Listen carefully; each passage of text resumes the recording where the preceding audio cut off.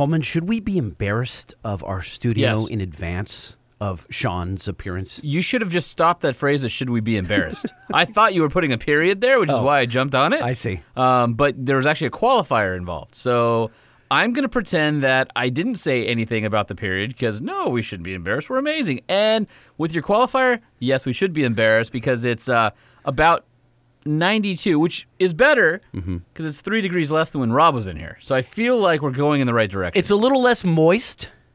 It's less damp in our studio. Why is Sean coming here again? You didn't tell him that it's 2 guys sweating inside of a closed-off room that has no ventilation? I did warn him. And he's like... He couldn't be deterred. Tell me more? I think because he works in a shop, he's used to being hot and sweating all day, so this is no big deal. No, because if he's in a shop, he probably has a giant swamp cooler or something like that, and instead we just have swamp ass. Yeah, that's because true. there's nothing cooler in this room. There is nothing cooler. I mean, I can't stop him because he's driving down. He's on the way now.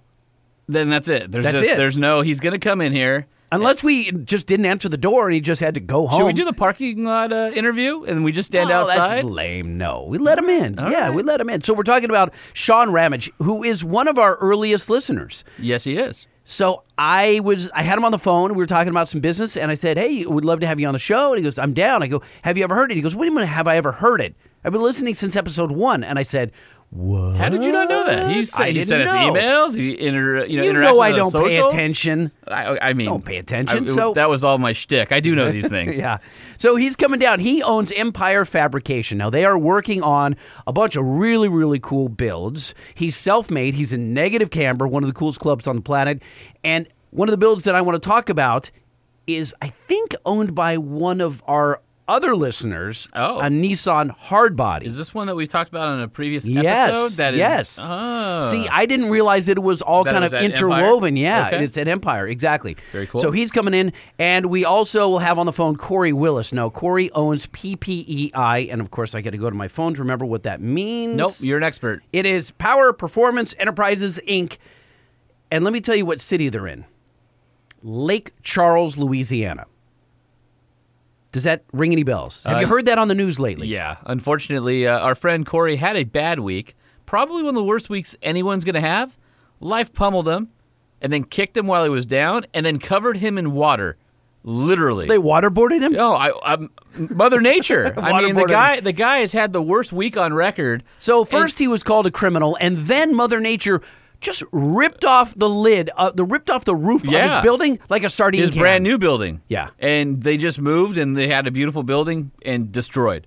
And I will say the thing that is interesting, 2 things to stand out to me. One is on his social, the dude is so upbeat, so positive. We immediately wanted to reach out and get him this week if we could talk to him because we wanted to talk to him about the EPA news, right? And then this happened. I'm like, I don't think he's going to want to come on. And then he's like, yeah, let's do it. So I think he wants to spread. He wants to spread his message. Positivity. Positivity. Yeah. Exactly. Yeah. I mean, he's in a he could be. Most business owners might sink to a very dark place if they were going through stuff like this. He's been paying his own employees out of his pocket during COVID to keep them employed, and now his business is destroyed both by the government and by Mother Nature. I mean, I don't know how many. One of those whammies is bad enough for the average Joe, and for Corey to go through both super sucks right now. Yeah, so I'm excited to talk to him. I'm just hoping our message is uplifting to him.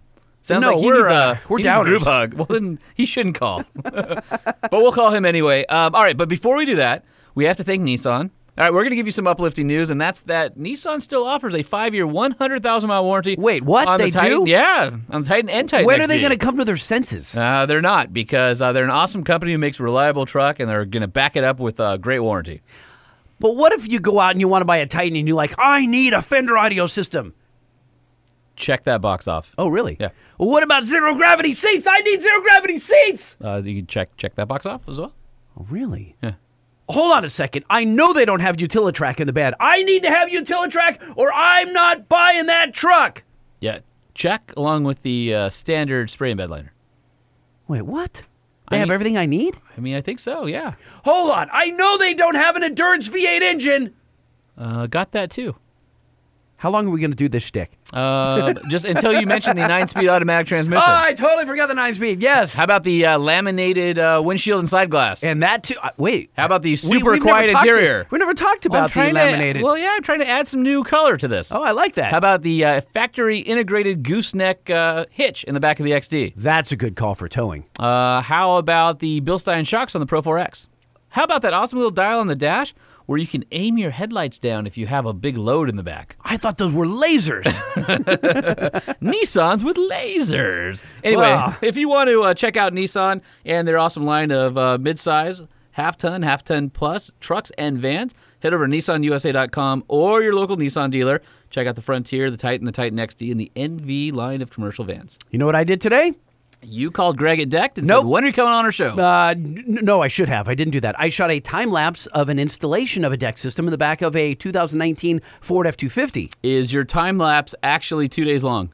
No, the time lapse is like, it's about 3.5, 4 minutes.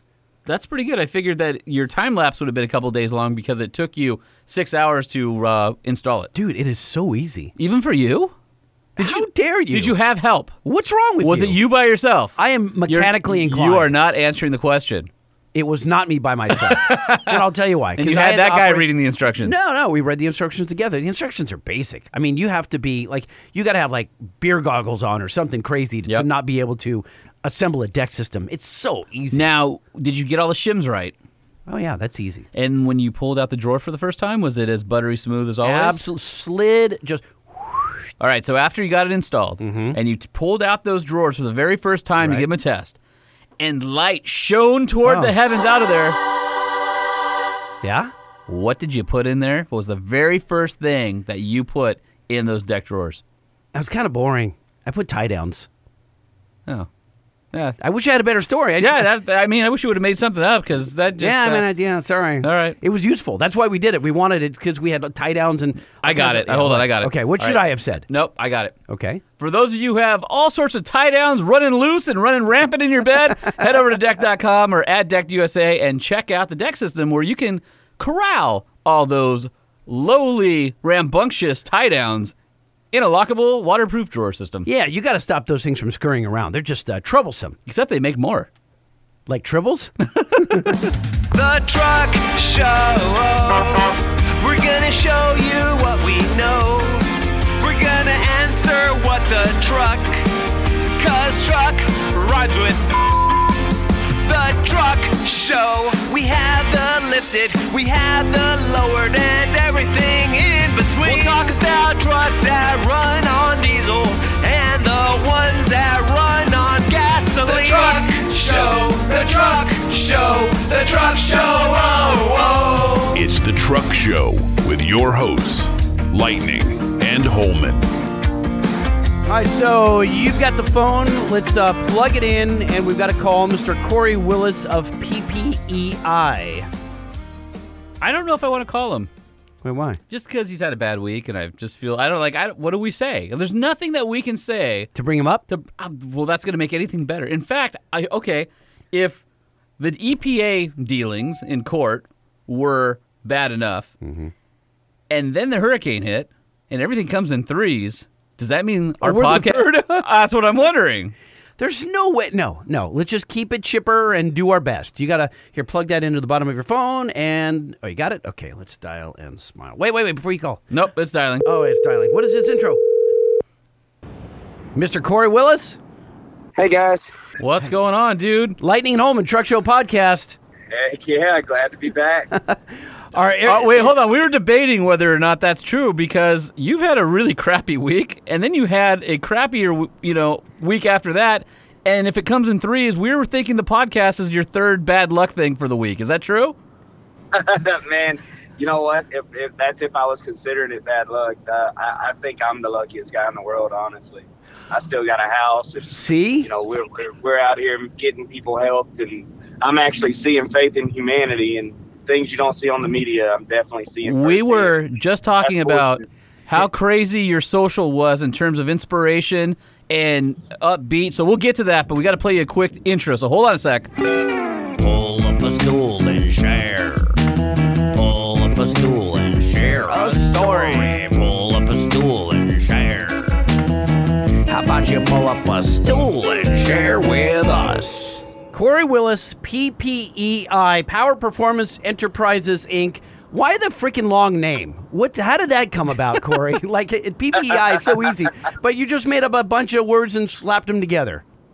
Ain't that crazy? Yeah, it was actually just supposed to be a like accessory slash company I used for the trailers and stuff. I used to haul my fun jump and bounce house equipment and stuff like that, like a separate entity. So it was never really meant to be this big tuning company name. So thankfully it could be abbreviated to something simpler, because that one sucks. Well, yeah, Kabahatak would have been horrible, and that would have been Corey's Bounce House and Trailer Company. So PPEI, way better, actually. A lot easier. Yeah, a lot easier to say. It's much easier. It's crazy to think that Corey got his start. You know, he's one of the most famous tuners in the land.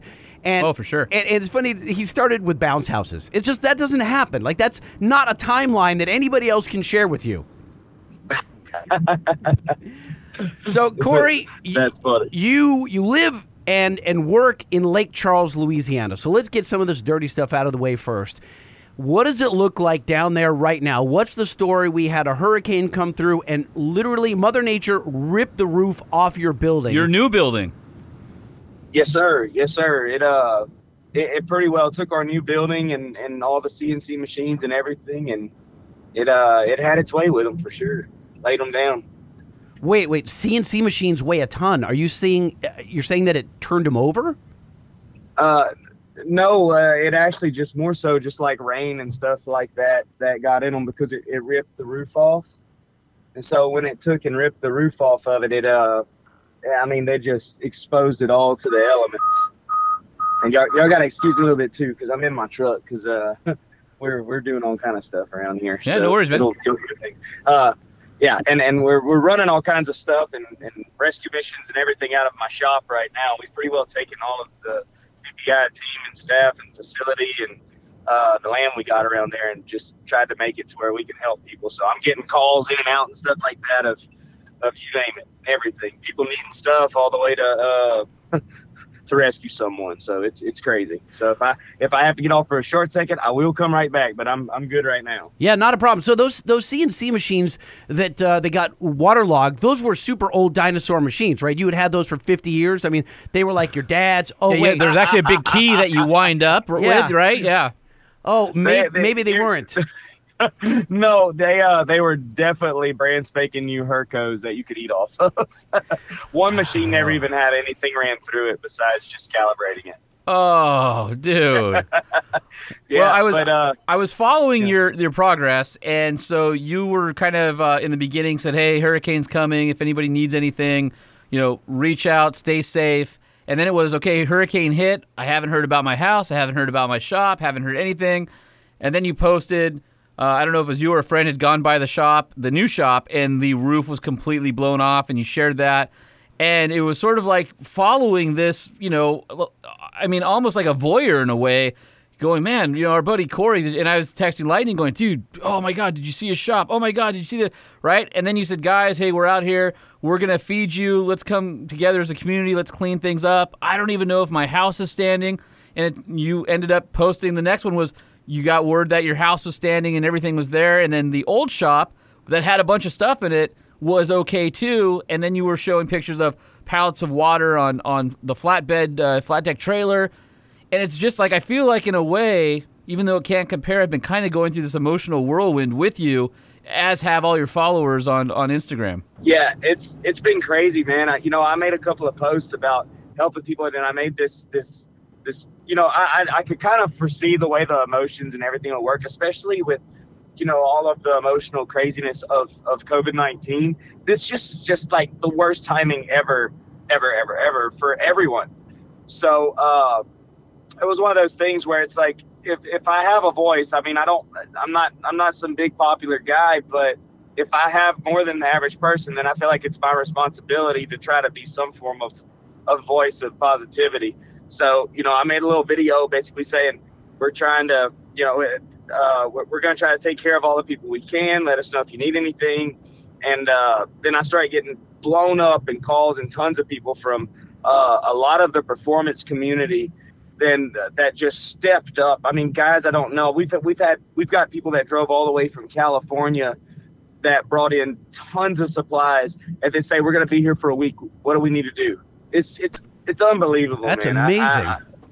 There's good in people, but whenever you see it like this, it's like, yeah, it's almost like the hurricane was cleansing in a sense. It made people forget about all the petty crap going on right now, and realize that you're stronger together as a community, helping each other out. And it's sad that it takes a catastrophe or some sort of horrific event like that to bring people together. But I don't know if it's because us humans have such short memories or what. We're programmed to forget pain, as animals, right? You remember some of the happy times, but pain is immediately shunted to but ground. then you go to other pain, right? And divisive pain, and it's like this thing comes through and you all look at each other and go, crap, we're all the same. We got to help each other out. We're all community here. So I mean, as horrible as it is, and I've got family in Louisiana, and so I get the hurricanes and I get all that down there.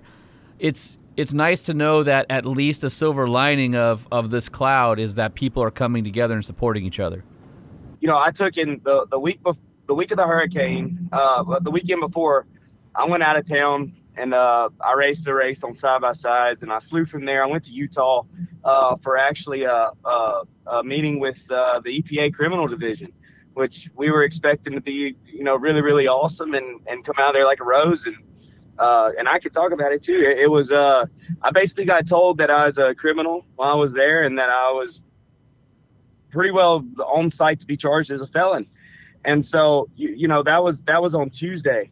And so I'm watching the news and the hurricanes coming and everything else. And then that night we take him and we watch, or Tuesday night, Wednesday, whatever it was, it all runs together. But I watched this hurricane come through and destroy all Louisiana and kill our, I just know we've just took a lick. So come from that, go straight to Florida, because that's where my parents evacuated, rode back to Louisiana with them, and then just seen the complete devastation. And I mean, the only thing we could do is try to be positive. And ultimately, somebody tells you I've got the cleanest record freaking in the world. I've never done anything dang wrong. And for someone to tell you that you're a criminal for tampering with emissions, when you did everything right and did it like, they talked about it seeming to do, and you really thought you didn't do nothing wrong, and be told that, to come home to this was sucked. But I feel better now than I have, I'll be totally honest, in probably all my life, because I just see all of the hope and humanity and coming together and helping people. It's like everything else just disappears and it's just good out there, and being able to help and contribute to that and work with good people, it's come what may, man. I feel as good as I've ever felt in my life. Well, give us some examples, Corey, of the ways that the community is coming together. You talked about food and supplies. Were people, and I don't know, I didn't see the footage, but were people waist deep in water and taking their houses away and their double wides, and were you out there on site, like helping people move furniture? Like, give me the lay of the land. So I'm gonna tell you guys basically the lay of the land right now. So I'm driving back to my house to get a little bit of sleep, and the trees and everything are so bad right now that I just stopped on the road about a quarter mile from my house on the road that we cleared, and there's a tree falling across the road again and can't get across. So that's basically the way the landscape is right now, is you can ride down the road and it's clean, and then there's a tree that fell, or there's a power line that's hanging in the middle of the road. It's total chaos and catastrophe here. It's way worse than anything the media is showing. I can tell you that much. Where are people housed? That got they got pushed out of the houses. I mean, are there centers? Are they in like rec centers, things like that? Where are they camping out? So a lot of people evacuated out, and it's pretty well been a blast that if you can't contribute, or you don't have a generator or something like that, don't come back. I mean, it's been like 104 degrees. So if you don't have a generator, there's no fuel stations that have any fuel around here. So if out of town people basically aren't bringing fuel in, I mean, even if you had the money for fuel, you got to go, 2-3 hours out sometimes to get fuel. So most everyone's staying evacuated, and they're some are able to have access to fuel and can stay in their houses, but most people are out of town in hotels, and I believe FEMA's assisting on the majority of that. And then there's also like some public housing type stuff going on that I hear the conditions are terrible. So that's, kind of worst case scenario. And then a lot of people are also camped up. I've got a bunch of people in my house right now because they got a generator. So a lot of people just camp up with who they can. And then there's a lot of the workers that are here that come in from out of town. Some of them have campers. Some people are sleeping in freaking tents in the Walmart parking lot and getting up and going working a chainsaw the next morning with no shower. So it's insane, dude. This is insane stuff. I've never seen anything like this. The strongest storm that's hit here in 100. So this is this the biggest hurricane that you've ever lived through then? No doubt. I mean, we experienced Katrina. Rita was bad, but that brought a lot of flooding, and the winds sucked. I don't remember what the winds were on Rita, but this dude was a different animal, and the amount of tornadoes this thing threw out. I was hearing today it was like hundreds of tornadoes, and that's what we're seeing. Like my dad's house, he lives on the river, and it basically lifted the whole front of his house up and then dumped it over. And you could see the path in front of his house across the river where a tornado just went through, like a blazed trail. It's unbelievable. Like, I've never seen anything like this. It's something you'd see in a movie. To see in real life is really weird. Do I remember correctly? Did I read on one of your posts that you were talking about your house, how when you built it, you had stormproofing in mind when you did it, and it actually did survive? Yeah, so I actually had purchased this house, and the guy didn't live in it for I think like almost a year or something like that. And I live in the woods, and my whole house was just wooded. Like, you couldn't see anything out the window besides woods. So whenever I took and started getting a bunch of the trees out to be able to get a prettier view, I kept in mind to try to keep trees as far away as I could from the house, but also block winds in different type of scenario. And then I built a pool, and even that pool I had in mind of how the winds could travel through and how things would work for the most part. I should have had an iDash or something on it to really get some. But yeah, I had all that in mind, and honestly, even with everything I thought of, it was a pure miracle, a blessing that my house didn't get crushed by trees. So I've got a cleanup crew right now working in my yard. That I want to say I've got like 40 trees down or something like that. It's unreal. I couldn't find my driveway there was no road when I got back. So we was out here with volunteers and guys and just chainsaws, they're chopping, and it's unreal, man. Just multiple machines just pushing trees to the side. And I mean, there's crazy stuff. Like right now I'm in my 19 Dodge, and I just pulled up to this tree across the road, and luckily I got a big tie strap in the back, so I'm gonna end up hooking this tree to the front of my Dodge, and I'm just gonna put this sucker in reverse and see how far it pulls so I can get home. Corey, have you looked around to see how many of I'm guessing there's a ton of trucks out there doing exactly what you're talking about. Can you tell me the percentage that are Honda Ridgelines? I'm just checking because we're doing real truck work here, and I just want to be clear that are there any Honda Ridgelines? No, you forget that they're using the Honda Ridgelines as boats. Oh, is that what it is? Yeah. They work as like a canoe. No. I can tell you this: the majority of the backbone of working America drives diesels, and it 100% shows out here right now. There is a diesel with a gooseneck everywhere you turn. Skid steers, Bobcat, everything you could think of is being pulled with a diesel down here right now. Okay, so we need to go back. This is all, I don't think people put the pieces together. When the hurricane was coming through, destroying your town, you were in Utah. So you were watching this on TV, freaking out. You can't be there. Even if you got on a plane, you wouldn't have made it. And the government's hammering you. And I kind of want to go into that for a second. Yeah, so let's because last time you were on, you had talked about the situation you were in and sort of that a settlement was coming and you guys were working out some agreements with the government and that you were going to come back when that was all finalized, but you couldn't talk about it at that time. And now we're at that point where you can talk about it, but it doesn't sound like the outcome was what you were expecting, number one. And when you say they made me a criminal or called me a criminal, what does that actually mean for you? Are you to the point where you have any recourse left? And what does that mean for PPEI going forward? Yeah, so there's a couple of things. For one, there's a civil side that's going on, and that one I can't really talk anything about, but I thought it was basically over with. I'll put it to you that way. And then there's this criminal side that popped up kind of out of nowhere, unexpected. I think we should rewind it just a little bit and tell people, explain why you were under the hot lamp for a while in the beginning, because you were tuning vehicles and doing what? All right. So basically we took and we've been tuning vehicles for years, and we I still 100% believe that the automotive industry has been misled, that there's there's exemptions for racing. But the thing is, there's no clear definition for racing. And basically what we have to go off of is what's been done through the years, and then also what SEMA said. What the EPA and was saying at SEMA, we're not coming after race vehicles, this and that. So we made, I had my attorneys taking right up these waivers and everything else, that ultimately what someone's, doing with their vehicle is racing. If they purchase for racing, we tune tons of trophy trucks. We've got our own Pro Mod, tons of drag cars, stock full-blown race trucks like we've ran at the track.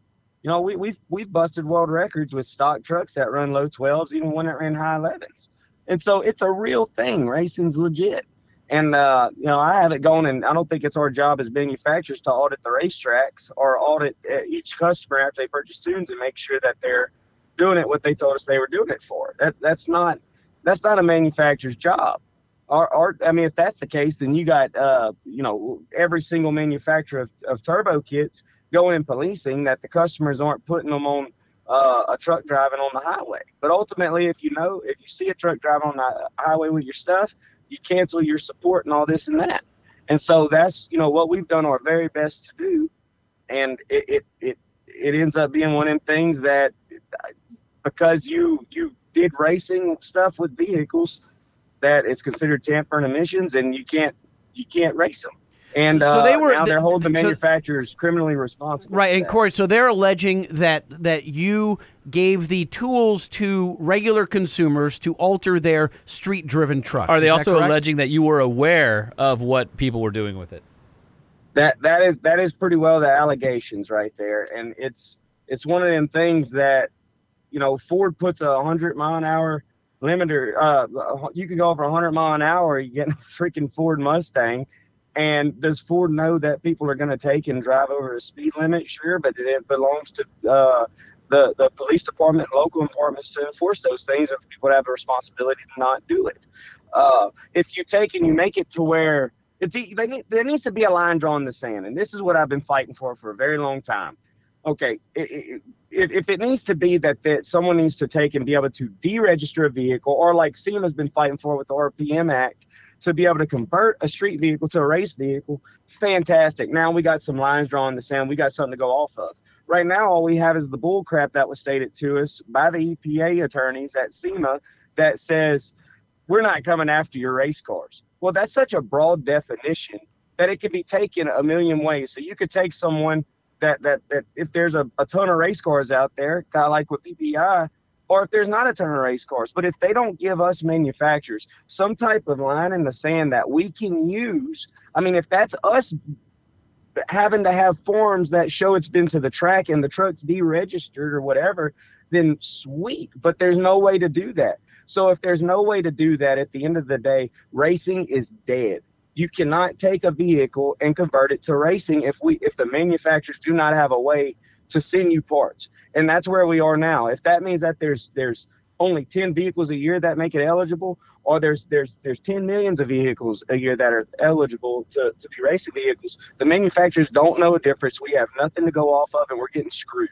At the end of the day, the manufacturers are getting screwed. There needs to be a way to legally sell a race product. And I don't care if that way is difficult as hell. We need some type of way to do it. Otherwise, everyone's going to jail for stuff that for the passion of racing. Dirt track racers won't be able to get parts. The entry level and this is so big it goes all the way to NASCAR. You know what I mean? The NASCAR driver didn't just sit in a NASCAR and take off. He took off on a budget. Most of them started with budget go-karts, and then they end up going to UTVs, and then they end up, they work their way up.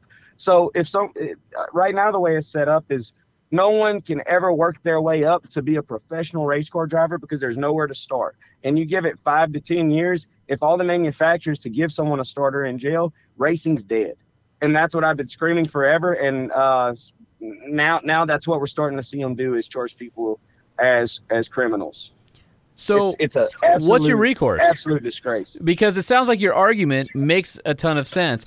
All you're asking for is not for the EPA to change what their ultimate mission is, but to define a procedure that allows people to navigate what the EPA wants so that we can have winners on both sides. And that sounds really reasonable to me. Now, when you've got the backing of SEMA and things that you've been told over time from organizations like that, and it still backfires in your face, what does Corey Willis do? What is the outcome for you personally, and what do you do going forward? Is there a way to clear your name so that you aren't a felon, I guess, at the end of all this? Jay, I don't know what they're going to end up doing. I've got some game plans, and I'm not going to show my cards, because I promise you they're going to be loving listening to this podcast. But hopefully they listen to this podcast and they know that we're not trying to do anything wrong. I mean, heck, as soon as we seen and learned of the national compliance of deal that 20 to 2023, we stopped selling race tunes altogether. Jay, I killed 80% plus of my business for tuning, but we complied. And the reason I complied is because they wrote it on paper for the national compliance order that, there is no race vehicles. We don't have exemptions, period. And when they put that on paper and it was the language understood and not confusing, we stopped. And I didn't stop because I thought it was right. I stopped because there wasn't any more confusion about it anymore. So now there's no more confusion. There is no support whatsoever of race vehicles. If you touch emission system, air, fuel, whatever, I mean, technically bigger tires can take and throw it off.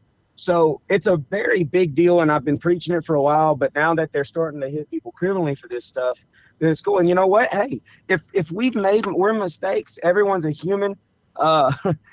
He without sin cast the first stone or whatever. If we've made mistakes, no problem. Find us for it. Corey, I'm going to be honest with you. I'm going to be honest with you. I think that if this goes down and they try and charge you, that if we rallied the troops together, all the listeners and the automotive aftermarket, and we start tweeting President Trump, you have a much better chance at him pardoning you than the Tiger King. I'm going to go on record right now and say that I am willing to spearhead that effort in order to get some awareness, because if anybody deserves it, it's you, and definitely not that Carol Baskin. Not that big Carol Baskins. But ultimately, I do have some connections. Thank God that I've pretty well got up to the president to this point. When he was coming in town this weekend, we were trying to get it in, but it was too quick. But I believe I'm going to end up making my way to Trump, and it's going to be he's going to have a absolute fit when he sees that someone like me is being charged as a felon that can't own a gun or nothing like that. But here I am pulling trees out for search and rescue late at night. And I'm not even posting on the internet talking about how we're doing good things, because that's not what it's about. But people like me don't deserve to be. So we're not freaking felons, man. If we did something wrong, charge us a fine. But race manufacturers are felons. Agreed. We should be out our own guns. Yeah, for sure. To clarify this a little bit, the EPA is saying, if I understand this correctly, they're saying that if a vehicle comes off the line from Ford, Chevy, it doesn't matter who it is. Any vehicle, right? period. Any vehicle, period. And it has certain emission standards. Nope, it has any emissions. No, hold on. Listen. It comes off the line certified, right? Yes. By CARB and by the EPA. Not by CARB, by the EPA. I'm sorry. Oh, yes, by the EPA. It comes off the line. It met standards there, and those standards cannot be altered. So you cannot alter that vehicle in any way. because then it would force the EPA to have to retest that vehicle, right? And people aren't going to retest that vehicle. Or recertify or it. recertify any of that stuff. So they said if it has a VIN, right, then you can't mess with it. Okay, if it doesn't have a VIN, if it's something that you bought a crate engine and you made a tube frame, that is a race vehicle. Okay, as I understand, is that correct, Corey? Yeah, that's it. That's Okay. it. And here's the thing too: when you buy that crate engine, it better be a crate engine that has no emissions parts on it as well. So I don't know if you need to buy a billet block or buy. I don't know what you're gonna have to do to be able to make all the factory parts not meet emissions. I mean, to be able to be able to have some form of exemption. There's no real line in the sand, so it's ridiculous. So I mean, if someone's got $100+ grand or whatever it costs to buy a Copo Camaro to get their start in racing and modify a vehicle, then cool. And we've got amazing emissions present tunes. I'd be willing to say right along the side of Banks, the amount of testing that's done to make these vehicles happy and on the highway and able to drive on the highway and getting set up for EO numbers and all this good stuff. We're on track, but like we've been waiting probably 6 to 8 months to even be able to get an EO number. So to go test. So how does someone get into the business of racing if you can't do it? And I'm not arguing the driving on the highway side. I don't think the vehicles need to be deleted driving on the highway. There is a purpose. I 100% get it. But we need some type of way to be able to allow racing. There needs, if a company can only have a limited quantity of 50 vehicles a year, then so be it. Even if there's 50,000 vehicles a year going racing, we don't know unless we audit the racetracks and take track of everything. Nobody knows. So we end up just taking and getting screwed for the most part. Let me ask you this. And like I said, I'm not for these deletes on the highway or emissions removed vehicles on the highway. I don't think that should happen whatsoever, but we need to be able to make some race parts for people that want to go racing. And the calibrations to do so. Without the calibrations, the parts do not exist. Racing's dead. Let me ask you this, Corey. What do you tell the guys that have you got out of this business of you no longer make the tools to allow guys to alter their vehicles? And they hate you for it. There's a lot of hate online for that. So a lot of guys turned against you. You're a sellout and blah, blah, blah. You'll sold out, and they don't understand. don't get it. They don't get it until the EPA comes knocking on their door, who has unlimited funds and can put any business of any size out of business. They don't have a clue until their wife leaves them and says, "I can't believe you got us into this mess just because you're altering trucks. I can't believe that." Nothing makes sense until someone comes knocking on your door with a badge. But what do you tell those guys, Corey, that continue to sell this equipment because it's coming in from Canada? It's all over the place still. It's just like it's like the government's playing whack-a-mole. So what do you tell the guys that are listening to the show that still either want to remove their emissions equipment or are selling equipment that allows them to remove that stuff from their vehicle? So let me tell you a real quick 2-minute one. There's a guy, and I'm not going to say if he's a good player, bad player. I don't know any history on this fella, but this is the reality of the situation you're talking about. There's a fella that I seen a couple of weeks ago online. He was doing race trucks or deleting trucks. I don't know what he was doing. I don't know a thing about him, but I do know that the EPA took and they went to his house with federal agents because his house was out of his garage, and they supposedly blew down the door and had AR-15s in the house where his family was over this stuff. I don't think anyone's wife or kids would ever be expecting something like that over some vehicles. And I'm not saying he is or isn't deserving, but to answer your question, that's the things that are happening.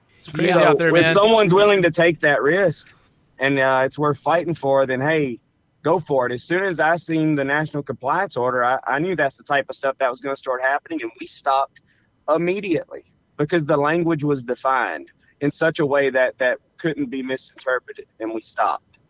And so if someone wants to go around that, it's on them. I'm not going to tell them if it's right or wrong. You believe in racing, go for it, but just you need to know the consequences. So, Corey, you got to go finish saving lives out there and pulling trees out of the road so old ladies can get back home. I wanted to thank you for letting us talk to you for a little while. I mean, obviously, you had a lot of tough times. As Holman started this interview, is that your attitude has been absolutely incredible. I mean, Inspirational. inspirational, truly. Like you've faced adversity, and like a real entrepreneur, you're just not letting you stop you. It's great. So congratulations and thank you. And thank you Thank for you, man. Like I said, I'm the luckiest guy in the world. I got diesel in my truck. I was able to get a generator on my house. Man, it's all about attitude. It's all about how you look at things. I could take it and sit down and be depressed about it all, but at the end of the day, there's always a good outcome and just how you look at it. So I'm learning new things every day. Not everybody gets the opportunity to go sit down with a bunch of attorneys from the criminal department and have this experience and come home and do what I'm doing. So, yeah, could I say it sucks? I could say it sucks, but man, this can write a good book. There's some crazy stuff. But to answer your question 2 seconds ago, I know we wrapped it up. Where's Corey Willis going? Where's VPI going? Yeah. I'll put it to you this way. I've got some of the most talented people in the world that work for me. So if something did happen to me for a while, which God, I'm praying it doesn't. But if it did, BPI is perfectly fine, and there's individuals at that office that are more talented than me, and they would do some amazing things. But I don't expect nothing like that to happen. We got some cards in our pockets, and I'm hoping some of the guys that are prosecuting us will listen to this and see, we're not whatever picture was painted in their head for us to be. Normal guys just trying to make a living and want to stand for something, and I'm here to help and offer any type of solutions we can for racing and for on-highway vehicles. So I'm here to play ball and play teams and make deals. Some big applause there. the ultimate I never player. got one of those before. I never got one of those. That's funny. Hey, look at that guy in the back. He's really excited. Oh, look at there's balloons and Only fireworks. you did Oh, it. the Only you confetti. did it. I don't want to be the janitor in this auditorium at the end of the day. All right, Corey. All the best. We'll talk to you soon. Thank you, sir. Thanks, brother. Stay positive. Hang in there, and give us an update whenever you're ready. We'd love to have you come back. Will do. Thank you guys a bunch. Stay safe out there. All right, later. Yes, sir. Thank y'all. Bye-bye. Holman, I have a question for you. What the hell is going on in trucks?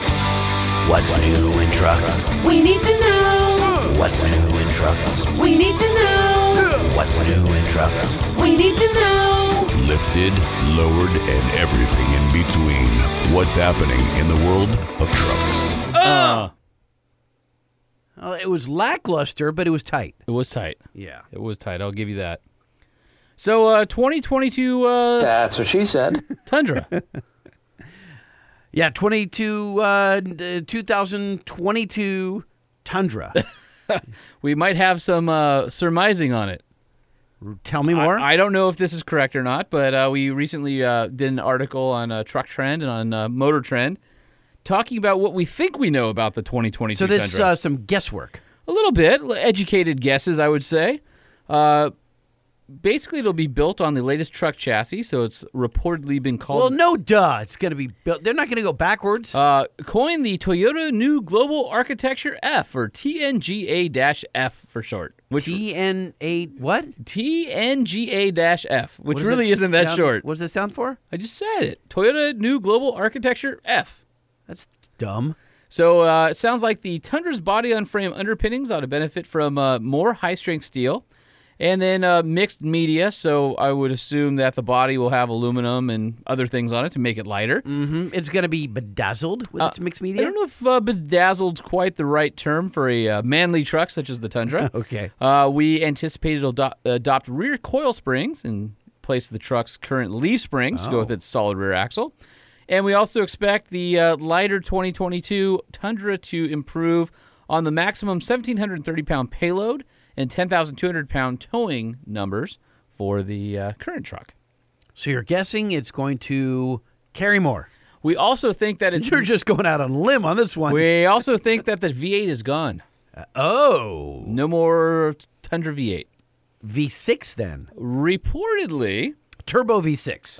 I was going to say, they may be using a variant of the 416 horsepower, 3.4-liter turbo V6 that's found under the hood of the Lexus LS 500, while lesser Tundras will likely employ the naturally aspirated 278 horsepower, 3.5-liter V6 of the current Tacoma, but maybe make it a little bit more power than today. And then we're guessing they will likely join the hybrid fray as well, offering a hybridized version. It's weird because I saw Hybrid Fray at the Troubadour right before they closed for COVID. Ah, man, I was disappointed I missed that one. Yeah, I didn't like. I heard it was good. The keyboardist kept missing notes. It was just weird. So if it's 2022, I'm guessing that we should probably start hearing more about it in the beginning of next year. But for now, you'll just have to go with our guesstimate of the 2022 Toyota Tundra. It's just a lot of guesswork. I mean, anyone could have come up with that stuff. You guys are supposed to be journalists and some junk. Yeah, like I said. No? Sure. Fine. Yeah.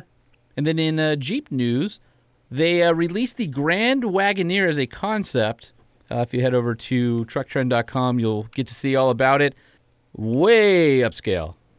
Way upscale. And what's interesting is it's built on a modified Ram DT platform, so Ram 1500. Or like the GM or Ford competitors, it'll use the pickup truck underpinnings, heavily modified, and IRS, so independent at all four corners. That's what I'm hearing. They are going after that over 100K market for sure. Oh, that is what I knew you were going to say. If you look at the concept, the materials are unbelievable. There's Mixed media, would you say that? No, I would not say that. Okay. No, in this case. What's amazing is there are screens everywhere, including in front of the front passenger, and it has a screen protector over it, kind of like on a computer, where you can't see it from certain angles, so the driver can't see it. Interesting. So the passenger has their own screen, and then they have these like mood modes, like the fireplace, where it has flames crackling on all screens in it and stuff like that, and it's very sophisticated. There's not many cues of the original Wagoneer. Would you want a log burning fireplace in your car? Yeah. Right? Yeah. Well, it's got Doesn't the make sense. vibe. It's cool. I'm glad they're doing it. The exterior design is totally unique. It doesn't really look like anything. You can sort of get that Chrysler FCA Jeep vibe out of it, but it doesn't feel like a Wagoneer to me. Like, I wish there was more detailing in the D-pillar, that it kind of had that classic Wagoneer D-pillar, and the grille isn't bold enough for me. It's a little squinty. I wish it was a little bit bigger because the Wagoneer was always something that came with a full face. And it's a concept, so there's going to be a lot of changes before the production version of it. But it's worth a look. I mean, if you are a 1962 Wagoneer fan, which is when they first came out, And you have lots of... you might be happy that a full-size 4x4 Jeep is available. And I do know that they're going to be including a lot of off-road capability, although the concept version has 24-inch wheels on it. I'm in. I figured that might pique your interest. It definitely does. So in addition to the Wagoneer, Jeep also released on the same day the 4xe hybridized models that have their own battery pack. And you can run up to... When you say 4xe, Holman, you mean four-wheel drive, all electric? no. Oh, what is 4xe then? That's just the model designation for their hybrid powertrains. Oh.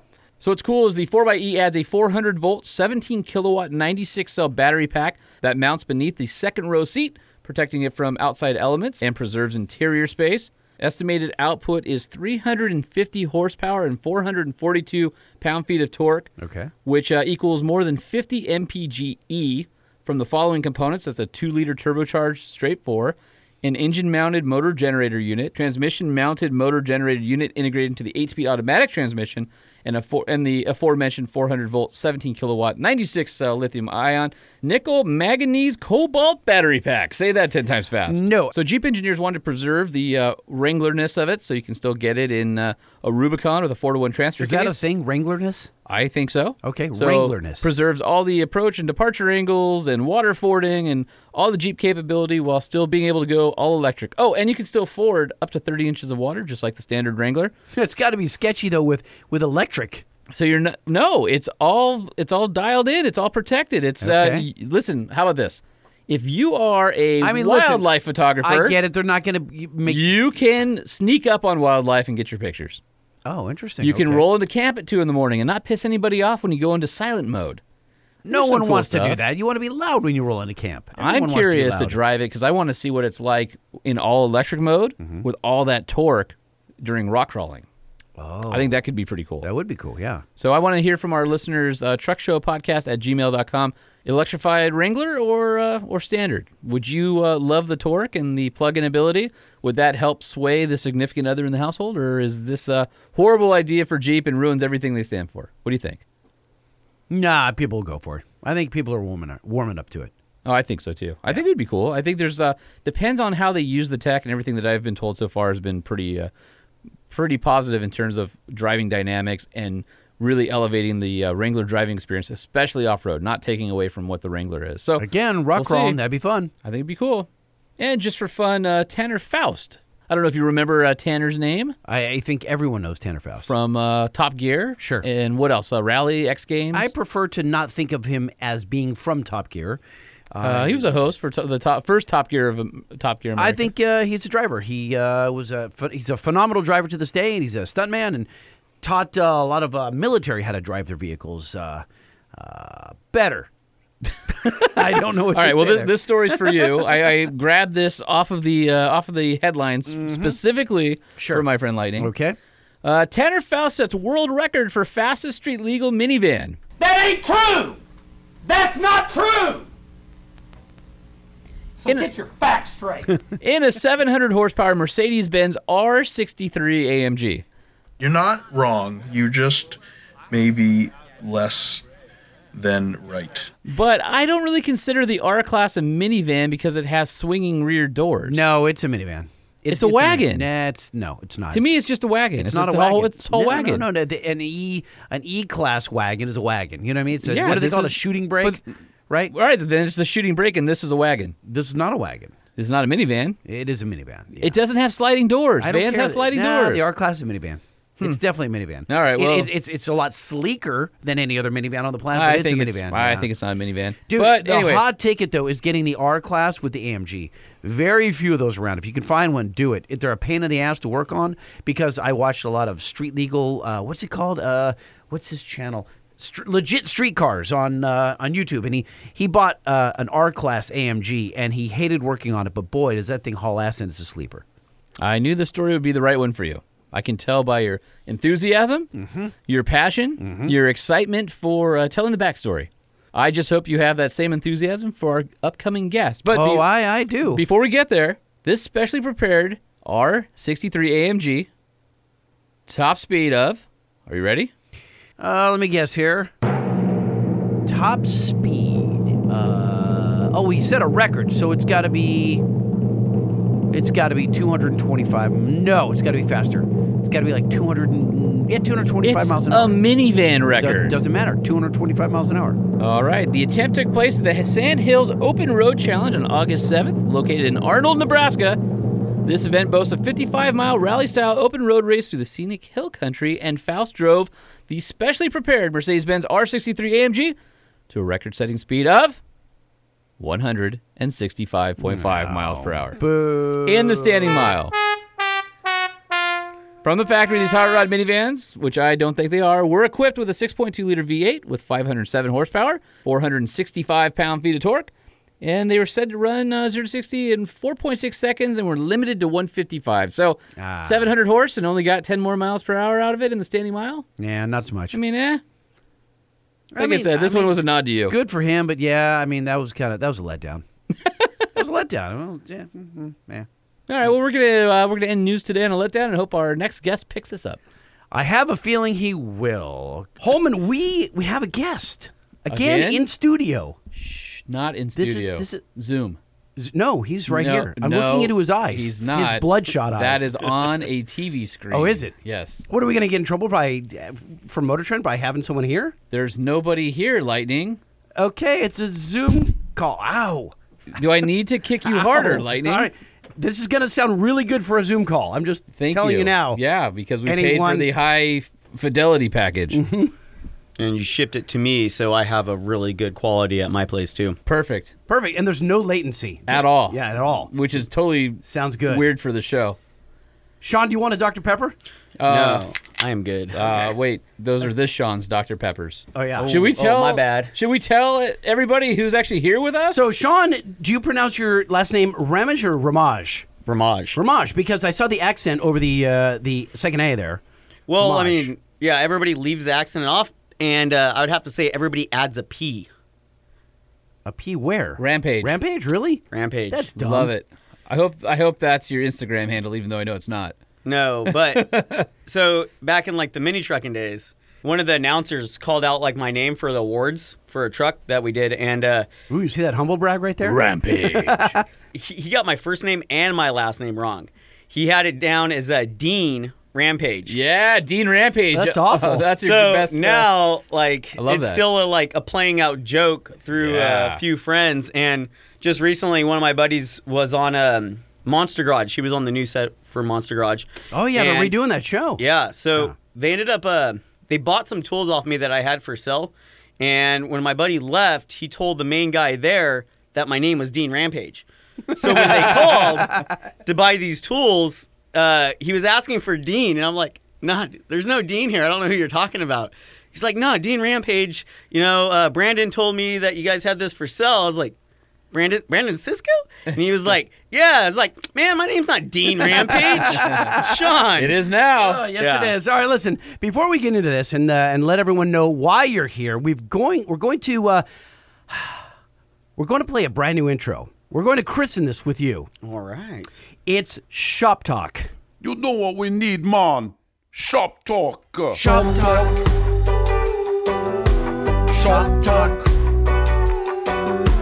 Shop talk. Shop talk.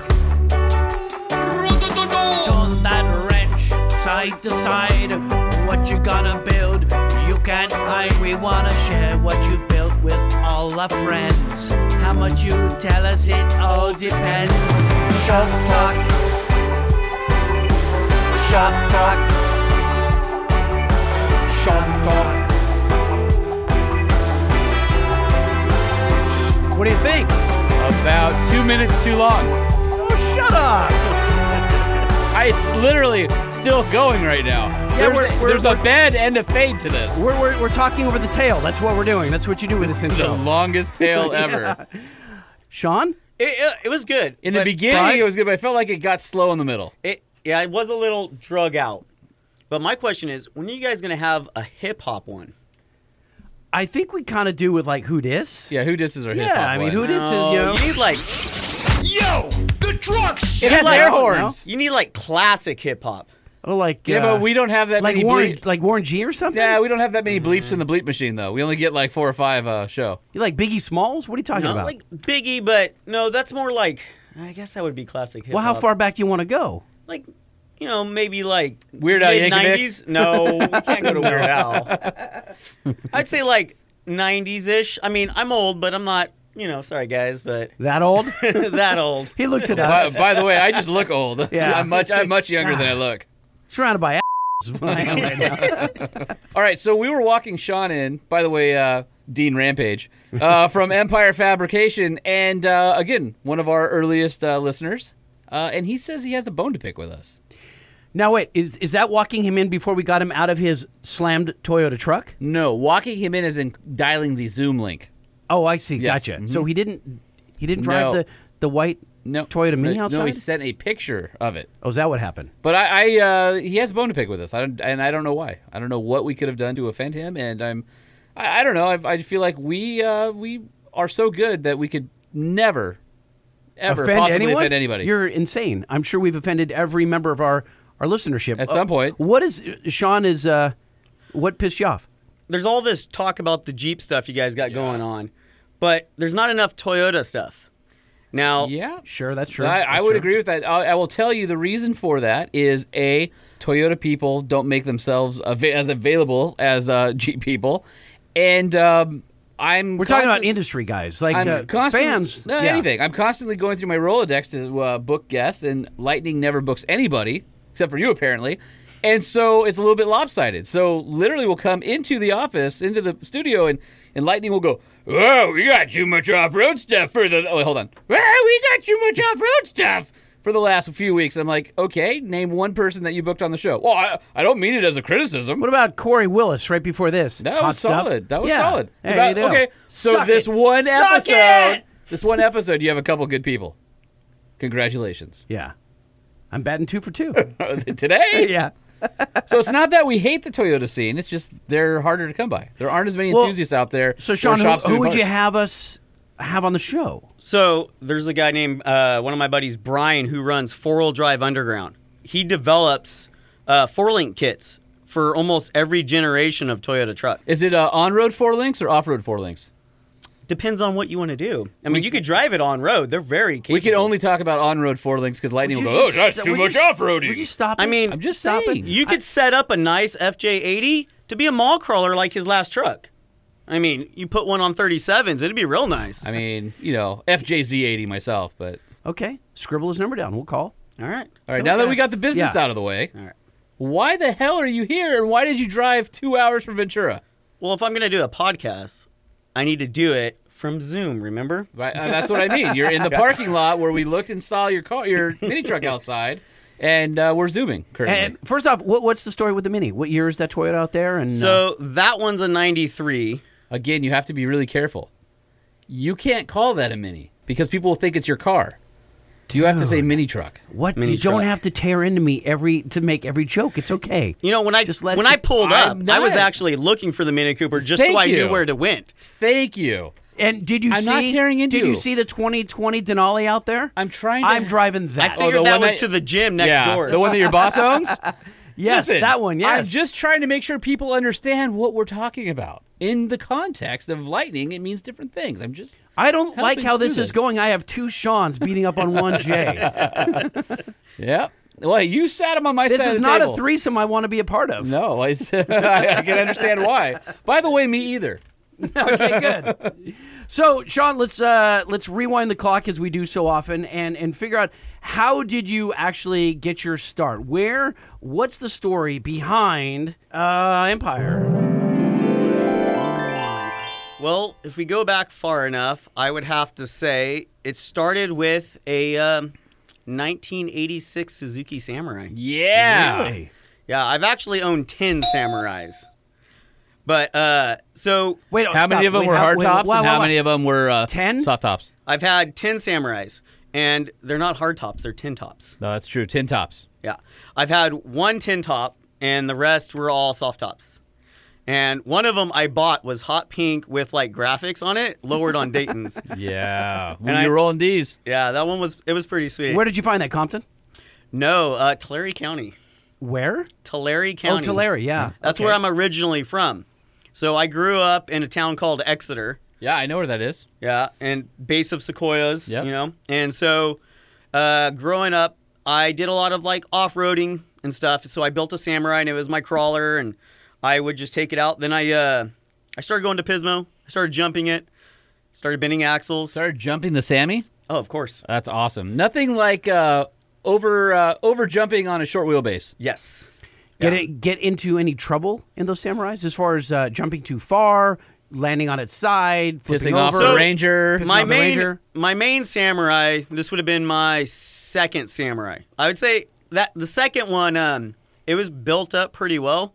And that one, I probably rolled about 7 times. At once or on different occasions? No, it was about once a year for about 7 years. All right. And I would roll it, and then I would put the back window in the back seat and drive to college the next day. Did it look like a Samurai, or was it just a smashed tin can? Towards wheels. the end, I would say the second to last rollover folded the cage, and I had to clip off the back. So then it was from like doors forward, and then the back was all tubing, which I will say is why I got into fabrication. Because I took the Samurai to a shop up north in Tulare County, and I had a sketch of a drawing of how I wanted the cage to go and follow the lines of the body, and he built me nothing to what I wanted at all. And let me ask you, did you pay for it or did you bail? No, I paid for it. Oh, you did? Yeah. Now, did he do it because your drawing wasn't strong enough, so he felt he had to strengthen the cage, or was he just, screw you, I'm going my own direction with your vehicle and your money? It wasn't planned out right. Like, my drawing, I mean, I didn't have dead tubes. My drawing was on point for, what I wanted. And it followed, like, the door lines and the stuff like that. And what he put on my car pretty much looked like a turtleback. The tubes came down at, like, angles. I would say where they met the main hoop were probably 3 inches higher than the window line. But So then it was dropped like down. an exoskeleton, but only on the back half? Yeah, I mean, it was like a bobtail if you were to panel it, the yeah. way it was shaped. But then he put the spare tire on the top part of the cage. If a Samurai That's isn't already dumb. top heavy Yeah, enough, right. it was on the back like a 45-degree angle. But, pulling a 33 or 35 off that thing wasn't fun. I mean, to the average person, it would probably looked cool, but to a fabricator that actually knew what he was doing, they would have just laughed at it. So when you say you had a built Samurai, is that Toyota axles, Jeep axles, just built Samurai? Did you lengthen the wheelbase? What suspension? This Samurai, let's see, it was stock axles, geared 411s with Detroit locker in the front and rear. It had a 6-to-1 T-case. Nice. It had the GeoTractor 16 valve, 1.8 liter, or 1.6 liter 16 valve fuel injected motor in it. It had Doug Thorley header on it, 2.5-inch exhaust. And it was a crawler. Like, fifth gear in 4 low was like 15 miles an hour. I mean, that 6-to-1 T-case was just ridiculous in that little thing. Yeah, for example, my JL 4-to-1 T-case. 6-to-1, that's crazy. It's nothing. I have a 101-to-1 crawl ratio. I can't even imagine what first gear must have been in that thing. With a 6-to-1 first case? gear, you didn't even need the clutch. Yeah. Yeah, you just dropped it right in. I could pull up to a wall, and it would just chirp against the wall. It was just moving so slow. Did you ever do that? Yeah. Of course he did. That's how I know. That's how he figured it out. Yeah, so that Samurai, I had that one the longest, and I probably sold that one about 2 years ago, and I was going to rebody it, and I just didn't have time, and I had the new body on it, ended up selling it for pretty much everything I put into it as it was in pieces. But after that, well, I started, I had kids, and so I started building a 4Runner now. So I have a first-gen 4Runner with a 4 underground 4-link kit for the back. Wait, when you said now, wait a minute. You just skipped 9 Samurais. Well, we're not going to go through all of them. You don't want to go through all. I mean, I say 9 Samurais. I've had over 80 cars. Oh, my God. And I used to buy and sell cars. But are you one of the guys that them. lives in the desert that just has cars for days and none of them around? They're just husks? No, it's worse. I grew so. It's worse. Is that possible? It's worse, but I love them. They're great. Wait. More importantly, did you have a title for each one of those? Yes. Oh, wow. That's impressive. Okay. Lightning couldn't even get a title for a C20. The second one, all 10 Samurais minus the second one, the main one that I built up, I've spent less than $500 for every single one of them. And then I would just sell them for about $2,500, $3,500, fix them up, spring over, lift, just clean them up and make them nice and then sell them because it was what I knew at the time. And so I had a few of those. I had a bunch of Toyota trucks. What's the value of a Samurai today? Like, if you had held on to any of those, would they be worth more today? I would say top dollar for a clean Samurai will bring $6,000. Yeah, I was going to say 5. Okay. Yeah, okay. And then... Like, I'm seeing fully built ones that guys are wanting like 8 to 10, but they're sitting on them for a long time. Yeah, like if you're lucky, fully built on like 33s, upgraded axles, spring over, I mean, maybe 69, 72, something like that. Yeah. And even at that price, you have to have the motor swap. Yeah. Because that stock 1.3. 1.3, right? Yeah, it doesn't. There's no power in that thing. Yeah. What's the biggest engine anyone's ever dropped in a Samurai? The best engine, well, V8s, but the best engine was the Volkswagen 2-liter TDI. Those swaps in Samurais were awesome. The 2-liter or the 1.9? Ooh. I think it was might be the 1.9. I also have a 79 Volkswagen Rabbit with a 1.9 liter TDI swapped in, and it was my daily driver. It's got a bigger cam, or it's got a bigger turbo injector, stage 2 cam, port polished head from Kerma TDI. So Kerma's well known for doing that stuff. Basically, the 1.9 was something like, I think it was 90 horsepower from the factory. Yeah. Something like that, and gobs of torque. But with the stick, they're actually pretty fun. I had a friend who had a first-generation Beetle TDI, and I think it was actually fun to drive for what it was. And people were swapping those things into Sammys and into, all sorts of stuff. There are even Jeep swaps that had them, too. There's a few, like, Toyota guys are swapping them in because Advanced Adapters makes almost any transmission behind that thing. And it's a good motor. I mean, in my little Rabbit, it's got about 250 horsepower right now. Damn. 300, 350 torque. That's awesome. Did you say 250? Yeah. Oh, my God. It's ridiculous. Significant. And at 65 with cruise control, because we had to put cruise control in it from the donor car, I get 60 mpg in that thing. Oh, my God. Yeah, buddy. Those things get tremendous fuel economy. It was either that or get a Prius, and I decided I'm going to build a commuter. Yeah, yours is way cooler than any did Prius. Did you really consider a Prius, even for a moment? There was a second I considered a Prius, and if I got it, I would have bagged it. I was going to say, because there's a guy here in the South Bay that's got a bagged Prius. I've seen It's it. the first time. It's white, right? Yeah. And I was there. I was at an event just down the street at Alpine, and I'm like, I No. could almost kind of maybe see this is kind of cool, and I could maybe not be totally No. offensive driving this. No, But I didn't, obviously. Because but if it's bagged, most people look at it and they don't even think it's cool. They just think something's broken. Exactly. You know, 'cause- I get that, but Yeah, the average person is not going, that's a bagged Prius. The average person's going, damn, that Prius has a lot of crap in it. You know? I'm pretty confident, though, that I could take any vehicle that someone gives it to me and make it cleaner and classier to where someone doesn't really know, but they like the way it looks. It's just like saying it's cool because you know it when you see it, right? Yeah. I'm not going to tell you what I'm going to do to it, but what I do, you're going to go and, yeah, that's cool. Off air, you brought up Bobby from Sadistic, and when we were interviewing him, he was saying Which time? When we went to the shop? Yeah, at the shop. And somehow he said, Where I saw Ferrari welds and was the atrocious yeah. Mario welds on from Friday after drinking. Yeah, we were stunned how bad these welds were on a brand new Ferrari. Anyway, different story. But he was saying that people will stop him at the gas station and walk up and go, "Your car's broken. Like, what's wrong with it?" Because it's laying on the ground. And I'm like, it's 2020, people. Like, how have you never seen a bagged car? And I guess a lot of people haven't. Well, I mean, it also depends on where you're at. Like, L.A., all the custom cars I feel like in L.A. are kind of just kept in the garages and brought out on the weekends. Where I grew up in Tulare County. Like, I can't drive through Tulare County without seeing a bagged truck just roll by me on the freeway. They're everywhere out there. Really? And then, yeah, I mean, Tulare, it's the mini trucking scene, it's still kind of big down there. Is Tulare like wine country up there? No, that's farms. not at all. No? That's farms. Farms, okay. Oh, yeah, it's all dairy farms out there. I mean, you can't go through there without smelling.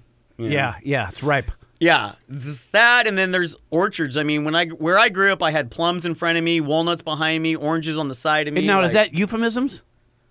No, that's the real things. Okay. So bag trucks are everywhere up there. And yeah, you know what? That is true. I think in LA and Orange County, Southern California in general, yeah, I mean, guys have exotics. They have even bag trucks. They only take them out on the weekends. I think that's because the traffic is so bad.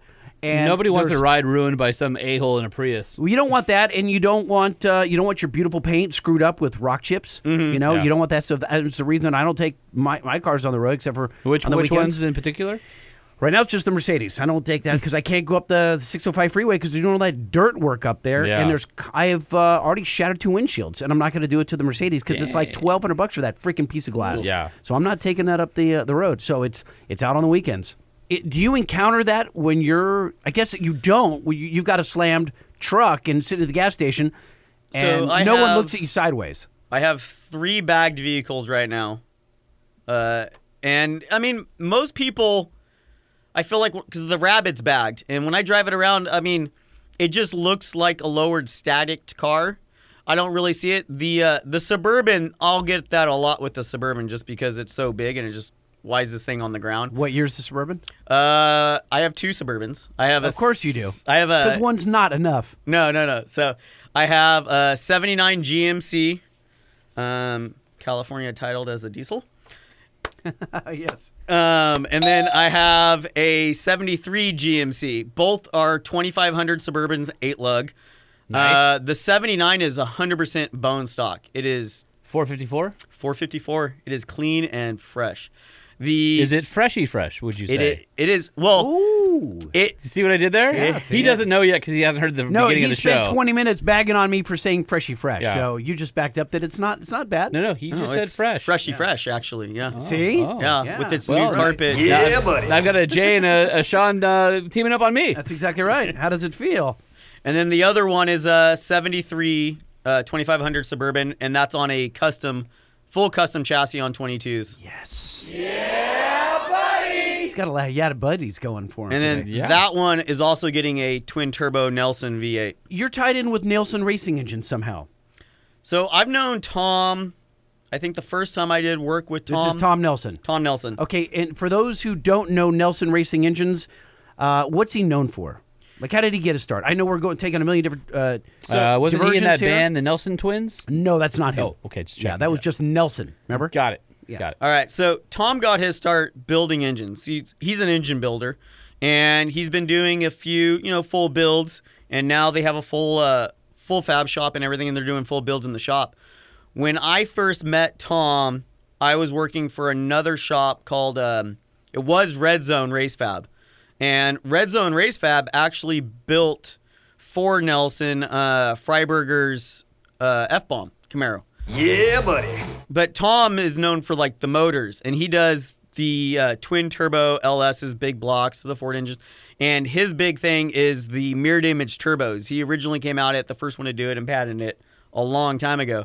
So I started working with Tom on Maximus, which is the bare metal wide body Charger that they had at SEMA, I think 2 years ago, and then before that it was like another year. That's got a 2,500 horsepower big block Hemi in it. Twin turbo with 72 millimeter turbos on it. I've been doing the sheet metal work for him since 2012, and then I worked for him full time for 2 years. About a year ago is when I left him and went full time at my shop at Empire. So what were you were doing sheet metal work? What was your specialty at Nelson? At Nelson's, I was doing all the sheet metal work. So the big thing I was doing there was the engine bays. I did 3 engine bays, and engine bays in a twin turbo car is no fun task. I mean, it's very time consuming. You have to take all that stuff in and out multiple times just to get everything to fit right and getting the heat out. We did a few other projects. I was working on a mid-engine GTO all-wheel drive. That's going to be a sleeper monster that he's got going on over there. And I was doing some chassis work. I did all the cage work on that car. Pretty much the fab work. I didn't touch the motors. I'm not a motor guy by any means. But we did all the sheet metal work for him, and I still do stuff for him occasionally on the side. He'll bring me something out, or I'll go over there for 2 days if I can and just knock some stuff out. So he's got a huge name in the industry. I mean, Nelson Racing Engines. He's done great. You just look him up on social Instagram. He's got a lot of eye candy and big horsepower eye candy. How did you get from building that first tube chassis Samurai, fixing what the guy couldn't build for you, into making engine bays, custom engine bays for one of the premier builders at SEMA? All right, so we're gonna have to go back to that Samurai now. Okay. So twice in one show. All right. Is that like when you're looking in a mirror, but you have mirrored sunglasses on, so the reflection just never ends? I think that's like. And you just end up in a trance? Yeah, I was going to say, now I'm stuck in a past. I can't get out. Just wait till you get out of the studio. It's going to be all sorts of tomorrow He's outside. going to walk out. What happened out here? Sorry. Yeah, he's in retirement. After that Samurai, I pretty much taught myself how to weld. Being in Tulare County and knowing how to weld, I started having friends come by and be like, hey, can you do this? Can you do that? And then I ended up bagging my first truck, like 17 years ago. At this time, I had the Samurai, and I was jumping it, bend axles, blah, blah, blah. I built a Baja Toyota truck, and I was jumping that. And then, there was the forum stuff and MySpace back then. Pretty much. Wait, were you friends with Tom? Yeah, everybody was actually. Weren't you? Now, wait a minute. Did you skip Friendster? Yes. Okay. Yeah. Everybody skipped Friendster? Yeah. Did you? No, I wasn't on it either. I just think it's funny to I talk think you're about. a liar. I think you have a Friendster account. No, I really Still don't. does. He keeps it active. Yeah, he does. Every time I worked on a friend's car or somebody's car and I got paid for it, what I ended up doing is I just took that money and just started buying more tools. And I constantly kept doing it. And then I was getting guys. That's why you were getting thinner, because you weren't eating. No, he had that was plums later. and walnuts. I got. Oh, yeah, okay, he was gotcha. totally fine. Yeah, and then so I had some guys come out from like SoCal, and I did like Baja bumpers and stuff on their trucks for them because it was way cheaper to come out to the valley than have someone in SoCal do it at the time. I think this was right around the time my girlfriend, wife, she was graduating school, and we were debating to move to Southern California because one, I wanted to get away from like the bag truck scene. I didn't have a truck yet that was bagged. I already bagged like probably 7 trucks. I was getting to the point where like someone would call me to ask, I'd quote them out, and they're like, oh, so-and-so could do this in their backyard way cheaper, and it just wasn't worth it. So I wanted to come to Southern California to actually start doing off-road stuff. And I came out and I moved into Simi Valley in 2008 to do off-road stuff. And when I moved out here, I haven't done a single off-road car. And Well, that'll teach you. yeah, there used to be a shop in Simi called Totally Polished, and they did a ton of mini truck stuff and just slam truck back in the day. And I guess pretty much right when I moved into Simi, they just closed up. So I like filled a hole that was missing. And the sheet metal wasn't there yet, but I had like the basic skills of what I taught, some tools. And I ended up opening a shop in 2008 when the market crashed. You know, the best time to do that. Smart. Of course. Yeah, good Yeah. timing. Yeah, perfect. And I was working for I hope you bought a brand new house and got a big loan as well. Yes. No, I wasn't that smart. Okay, all right. I was working for a place, Custom Stainless Steel, when I first moved down here in 2008, and it was an awesome job. I mean, I was a TIG welder for them, and we had contracts with like Carnival Cruise Lines, and we were doing the stainless repairs in the kitchens and the bars and stuff while they were cruising.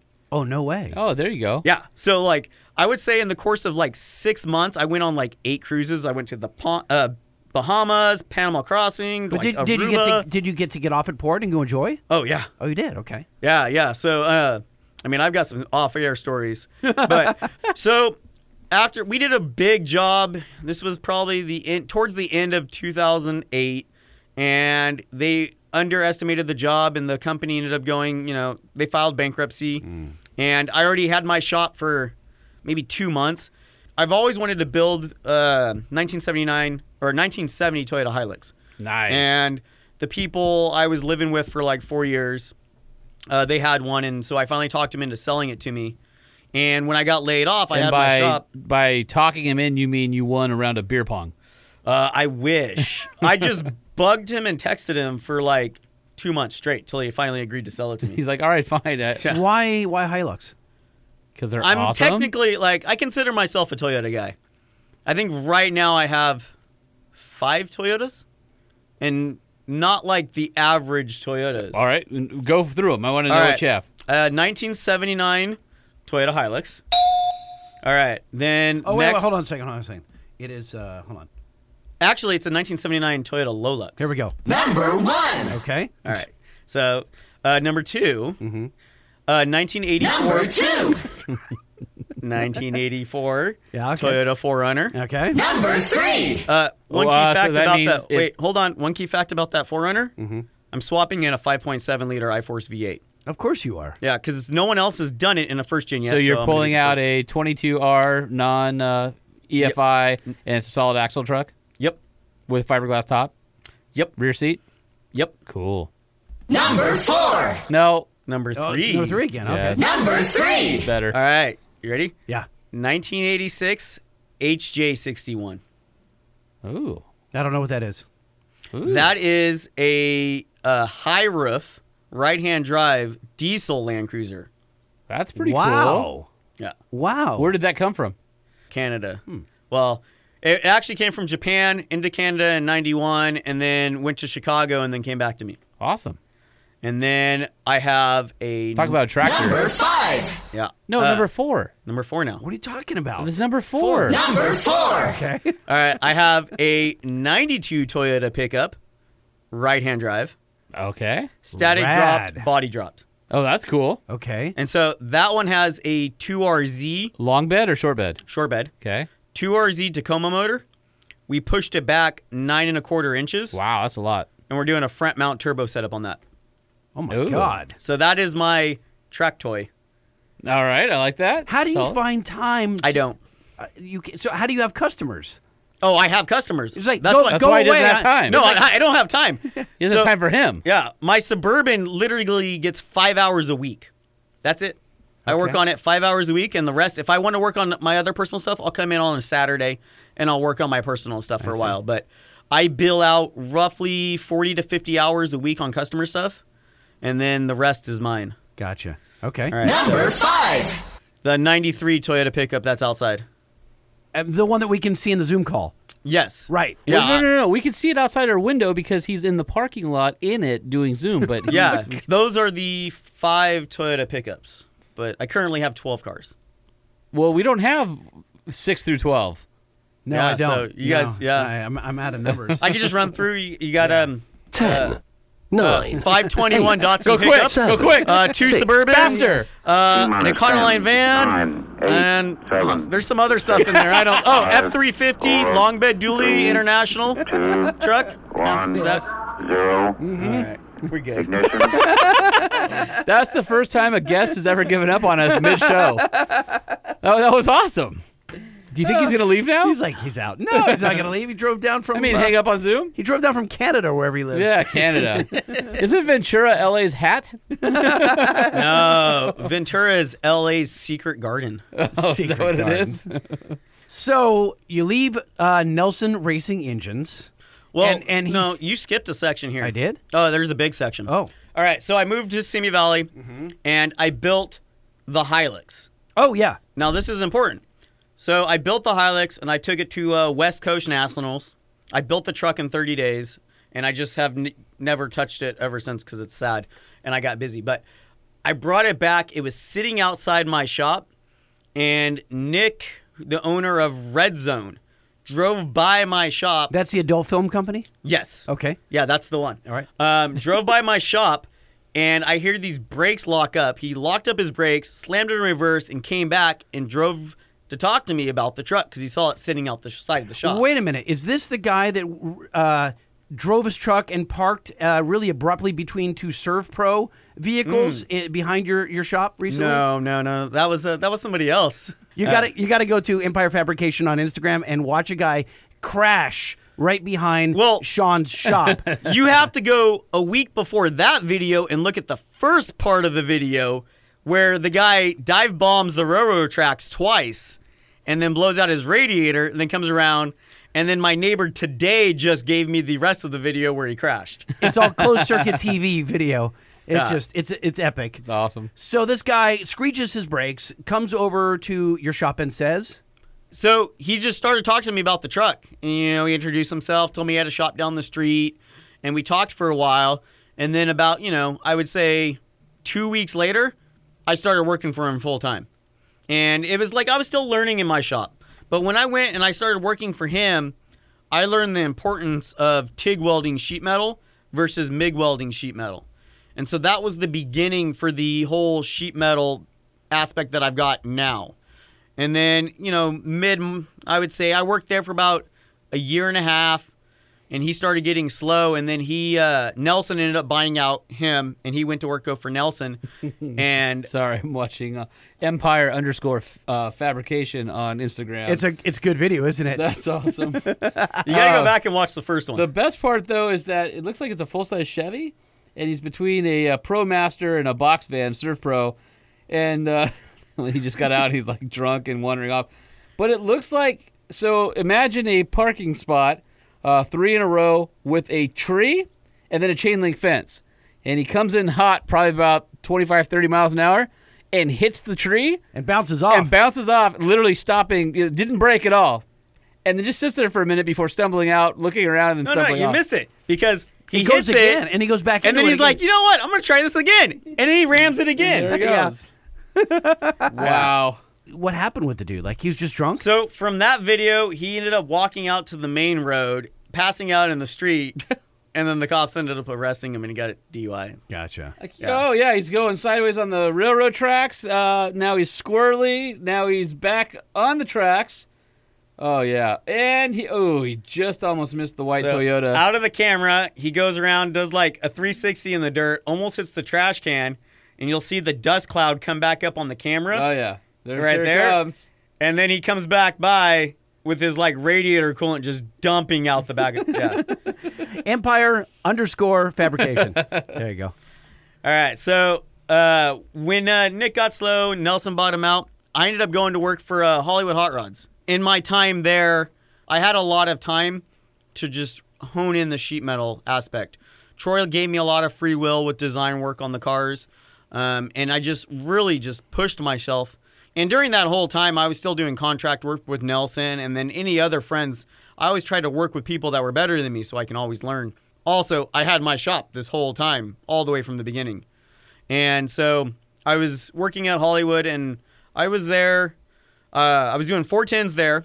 And then I'd come home at like 7 o'clock, eat dinner with my wife, go back to my shop, at like 8:30ish, and then I'd work from 8:30 till 2 in the morning, and then do it all over again.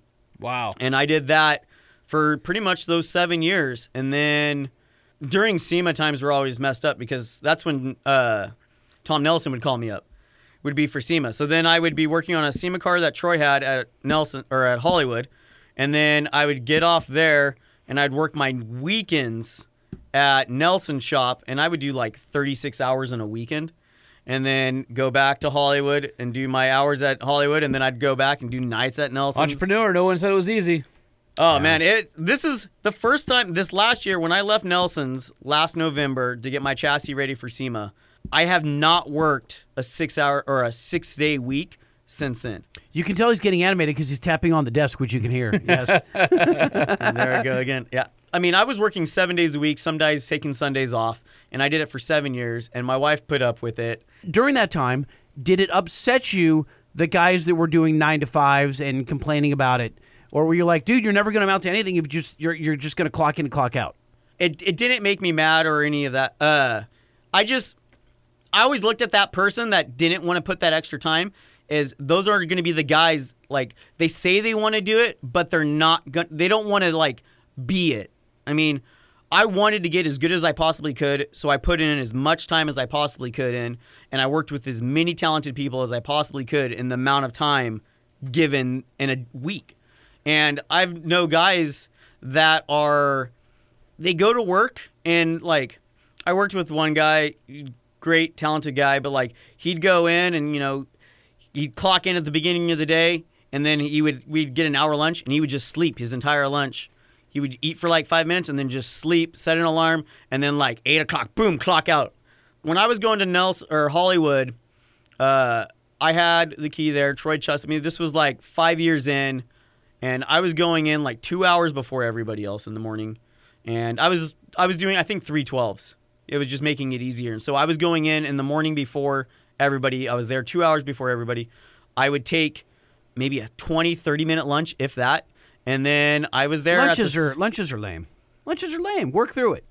I mean, stack up and work through your lunch. Like, That's what I say. Well, yeah, but if he's not sleeping, at least he needs some food. I mean, even now, like at my shop, like our lunches are. I really like. I give my guy an hour lunch, but I rarely ever take an hour lunch because, I mean, half the times I'll just eat a burrito. I cook it, and I can work and hold it at the same time. Time is too precious. How many burrito fingerprints are on the vehicles coming out of Empire Fab, do you think? You'd be surprised. So some red sauce, a little bit of burrito juice. So, like, I always weird talk about burrito juice. You're right. Yeah, they're playing. It's a small border town by. Yeah, nobody really knows about them, but they're big. Yeah, burrito juice. Yeah, so my perfect week is where I can eat at least one burrito a day. You know, whether it be for breakfast, lunch, or dinner. And I've had a few perfect weeks. And what really helps is I have a Mexican restaurant in my shop complex. That does help. It actually is bad also at the same time. It can be very bad. I mean, but how's their salsa? Because I judge all Mexican food places by the quality of salsa. It's good, but not great. It's not great. Right. That's a bummer. Yeah. So let's get into Empire. You've got Wait, before we do that, can we get into how he found us in the beginning and why he still listens? I think we need to finish up his career first. No, I want to break right in the middle and change gears and then come back to Empire.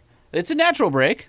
Because we need to do the Back to the Future sound again. Right. Well, 3 times in the show. Well, not now, but when he goes to talk about Empire. Now we're just going to find out why he listens to the show and how he found us. How did that happen and why? So, you had a huge error in judgment. It wasn't my judgment.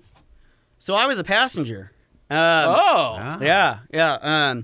My buddy Eric Biggie, he came with me. Eric G. Yeah. Wait, Eric, known as Big E, is actually Eric G? That's correct. All right, just checking. Yeah. When I initially bought my 73 Suburban, I got it with a 77 K10. And Eric had a transport truck that he was working with or whatever. It was like a crew cab international flatbed. And so he went with me and we went to Oakhurst to pull these 2 trucks out of this guy's field. When we were on our way back, he's like, oh, let's listen to this podcast. You know, one of our Negative Camber brothers is on it, so let's take a listen to it. It was, I believe, the very first episode. And so I listened to it, and Wait, hold on a second. I don't know about Eric. Is he negative camber as well? yeah, Eric is? yeah, For how long? for a long time. But not when I first met him was he in, was 17. You told me. Yeah, and he wasn't negative. No, back then. so Eric, I don't know if you ever remember seeing this around, or you might have saw it at SEMA. He got it was a dollar car from Ford way back when, and it was a big Eddie Bowers Excursion. Yep, I remember that. Yeah, and so they took that 4-wheel drive Eddie Bowers Excursion and slammed it flat on the ground and made it a 2-door Excursion. And it was famous. I mean, the That truck thing got is still a lot around. of press. Oh, yeah. A lot Yeah, of the press. truck is still around. I think it's green now. And so that was Eric's truck and totally polished. And Simi Valley built that truck back then. And that was the truck that got Eric into negative camber. Oh, interesting. Yeah, so you can buy your way in, is what you're saying? No, you can build your way in. Oh, build Yeah, your way. build That's your what I way meant. in. That's what I meant. Yeah. Now I'm gonna be now I'm a marked man. They're gonna come after me. yeah. See? Yeah. Yeah. I'm not even gonna make it home.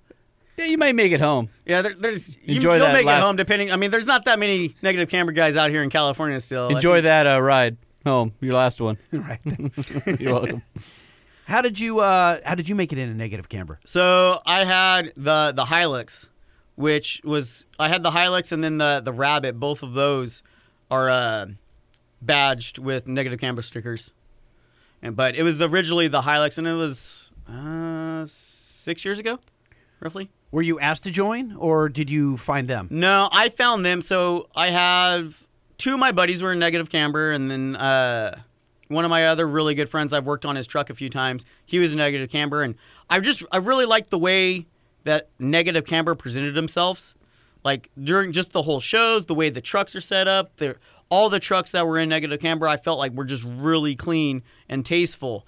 They weren't too out there and wild. They were just clean. I mean, a lot of the cool trucks too are because a clean. lot of the guys, instead of having the teardrop on their under their eye, they have an airbag. Now you're really going to get Little off on the tattoo. way home. He knows I love the negative camber guys. Yeah, but what happens if you have really big, really tall airbags and you overfill them and then you go positive camber?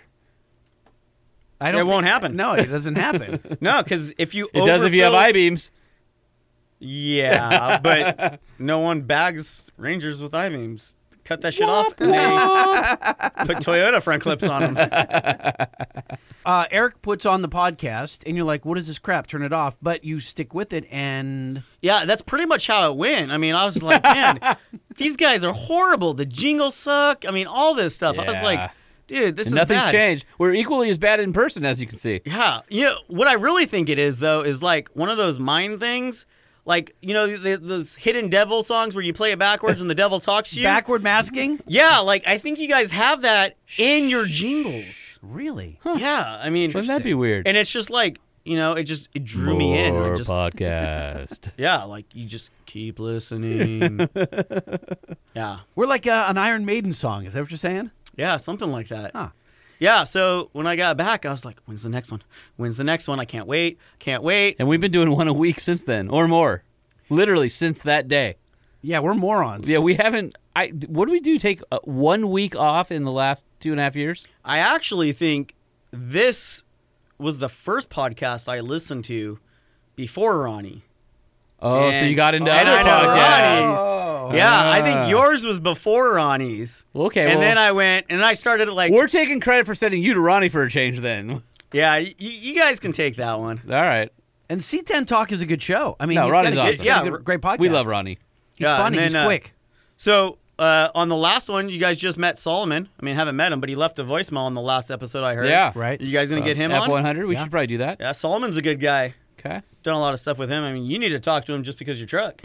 Let's not go there. Yeah, It's a not- sad I mean, this story. was going great right up into this point of the interview. We can't talk about his truck anymore. It is sad. I mean, but if it makes you feel any better, I mean, my Hilux has been parked since like 2010, so 10 years. Yeah, it doesn't actually make And- me feel better. And if you look at my Instagram and you go back and you find a picture of the Hilux, my roof got caved in. I saw that. That was. Tell us that story. So Lightning's trying to get anything off the topic of my truck right now. Yeah, it's just tough to talk about these days. when I moved from Simi Valley, my wife got a job up in Ojai, and I was still working in Burbank at Hollywood. So we moved to like Santa Paula, towards the back side of it. And the house that we had didn't have a garage, so I had my Hilux outside wrapped up in a tarp. The neighbors behind us were druggies, and they got raided one day from the cops. Guy jumped over our fence. We have 2 Great Danes and a Newfoundland. The guy ran through my backyard. Dog scares the shit out of me, runs up, jumps on our decks, jumps onto our roof, goes over the front of the roof, and then jumps off the front of the roof onto my Hilux, which is covered in a blue tarp. And I walk over there, and like it looks like my roof is just missing, like completely gone. And I uncover it, and it is literally, the roof is just caved down and sitting in the seat of the Hilux. Oh, no, wait a minute. It had no interior skeleton? Part of owning a shop is you work on your car, and then you get busy, and then you don't work on your stuff anymore. And I chopped this truck, and literally, we got the roof metal finished, and then I never put the inner structure back in it after, like, the chop. I needed to lay out the back window, and then we were going to put all the inner structure in and finish it all up, and I never did. And so there was no structure. So when he, like, literally, someone could have dropped a watermelon on the thing, and it probably would have just collapsed. Because, I mean, it's Toyota metal. That's like 22 gauge. Yeah, so I ended up, like, beating it back up with some rocks that I had at my house because all my tools are at the shop. And it looks pretty good. It's just really, it's wavy. It says hi every time I walk past it. That's unfortunate. That story also sucks. Yeah.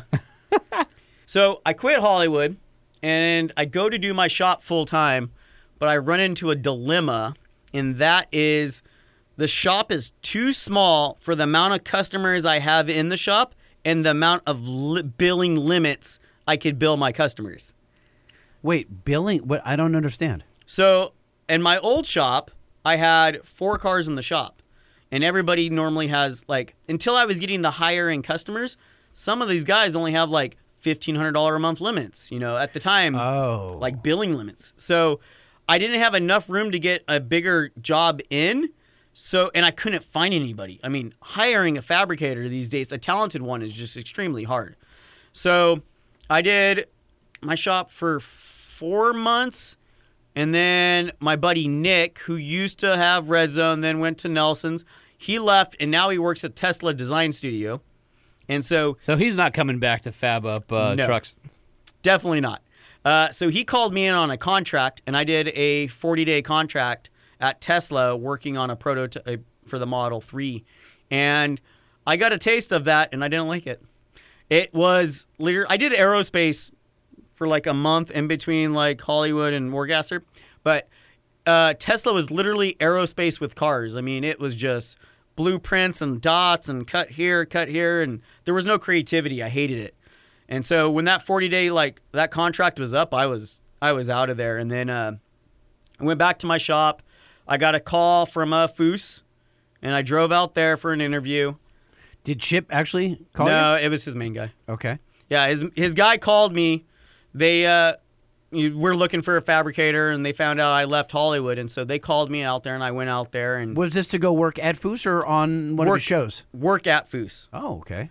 But the drive is just too much, and my wife's job, she works at like a Montessori school. I don't know if you know those. Yep. And so my kids, like, she works off the kids' tuition, and I have 3 kids. Yeah, Montessori's awesome. Your kids come out way smarter at Montessori. Yeah, it's like $3,000 for their tuition. Oh, yeah. We had to pay for it. But so she works there and works off the tuition, and there's no way I'm moving. I mean, that's just it. Yeah. And so the drive to Foose was just going to be too ridiculous. And so I turned it down. But when I did, one of Nelson's employees, his dad worked for Foose, found out, told his buddy Romero that was at Nelson's that I was there, and had Tom call me. And on my way back, Nelson called me up, and like I came down there, and Nelson offered me a job like on my way back from Chips, and it was just ridiculous good. So I was like, all right, let's do this. So I did a 2-year contract at Nelson's full time from there, and then during that time, I got a bigger shop in Ventura, closer to where I live now, which gave me everything I needed space-wise to bring in, you know, a higher value customer and stuff like that. And so when I left Nelson's, I picked up 2 really good customers with good limits now. And so I think I have 6 cars in the shop, 1 employee, and I'm still looking for another one. And it takes about a month and a half, and we cycle through all the cars in the shop. And I mean, I physically can't bill everybody's limit now, which is good. and we're just going through, and we have a lot of cool projects going on in the shop right now. Name one. Oh, wait, before you go, I do want to hear about the projects, because there are a couple in there that I know about that I think are going to be, our listeners are going to dig. But I don't understand how the limits thing works. So that sounds like a really crappy position to put you in, because it's like a layaway program. So it's not really a layaway. Like, I try to work with my customers. But it seems like if I'm a customer, it's not good, because you might take 8 years to finish it. Well, and then for you, it might not be enough money to live on per customer. No, I mean, it works out. Like, if you're my customer, the thing is if you have the money and you're good to go, I mean, I'll do 3 weeks right on the car right then and there. But, like, let's say I have some customers that have a $10K month limit, and then, like, others that are $8,000, and then I have other guys that are, like, $2,000. I can work $2,000 off in 4 days. I mean, actually 2 days. I mean, I'm doing 10-hour days. Our hourly rate's $105. So, I mean, the hours go up. It's like an attorney. You know, there's certain things, like I have different rates for different things. Like my metal finishing, I'm fast at. So I charge $125 for metal finishing. But like everybody's like, oh, that's expensive. But you're not paying, you know, me. Well, this is the thing about hourly rate. For my experience for the last 15 years to get as fast as I am. You're not paying for the hour. You're paying for the reason you're able to make everything happen within that hour. Correct. And a lot of customers don't realize that. They don't realize that the hourly rate doesn't signify the hour spent on their time or on their car. It signifies the experience that enables somebody to use that time on their vehicle. Correct. And so, like, I don't really, like, if I'm doing 5 hours of, like, template and pattern making, I'll bill for 2 hours. I don't bill for all the template and pattern making. And if I'm building tools for, like, the Pullmax, I bill for the tooling time, and then I bill for the setup time, and then it's just, you know, I'll tune it in myself and my time. But, like, so there's the two rates. There's, you know, the metal finishing rate and then, like, the full build rate. You have the customers that are dropping $50K, like, they tend to get better deals than a guy that's coming in that's going to spend $5,000 on just rust repair kind of a thing. And the full builds, for the most part, I'm only taking on cars where the customer, I feel really good with the customer, and the customer kind of gives me free range. Because I like almost every car out there. I don't mind building anything. There's a few things. I probably wouldn't build a donk. But, I mean, a 6.4 Impala all day on Dayton's, I'm all over that. But, like, I have such a wide variety of builds in my shop right now. And I had a buddy message me, and he said the one thing, like, he loves about my shop is it doesn't matter what vehicle it is, it still gets the top quality as a high-end hot rod. Just some examples. Right now in the shop, I have a 1981 Toyota Starlet.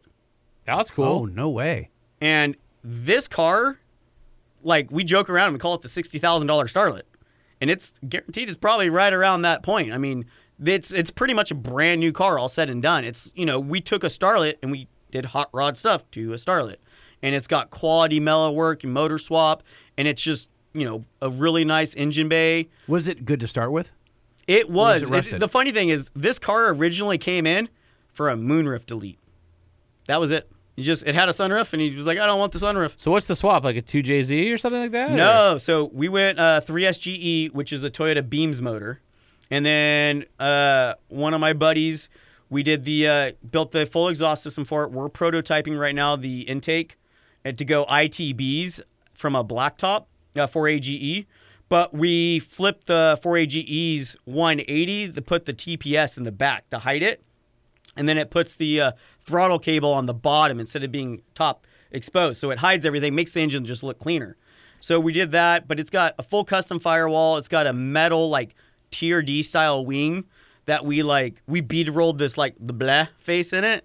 Just as I did it. I didn't even tell the customer. I just did it. And then I just sent him a picture of it, and he loves it. It's like his favorite part on the car. But it's like, it fits that car. I would never do that to the other car we have in the shop, which is a 49 shoebox, you know, convertible. That's a pure hot rod. You know, I try to build all the cars tastefully for what their genre is. But, like, so we have that Toyota Starlet. Then I have a 65 Corvair Monza that we did a bunch of rust repair on, metal finishing, and then we just did a 6-inch wide body on it. All metal finished, and it's just, you know, and then we're going to tuck narrow the bumpers on that, and he's debating to do a motor swap. Then there's a 93 Toyota 4Runner in there with a 4.7 iForce V8 motor from a Tundra, and it's linked front and back, and we're doing the sheet metal work for that, doing the custom. Pretty much we're going to make the fenders look stock, just opened up big enough to fit the 40s. Oh, that's cool. And then got a 67 Alfa Romero. That's kind of a restoration, but we're doing some hot rod stuff to that. Yeah, you are all over the map.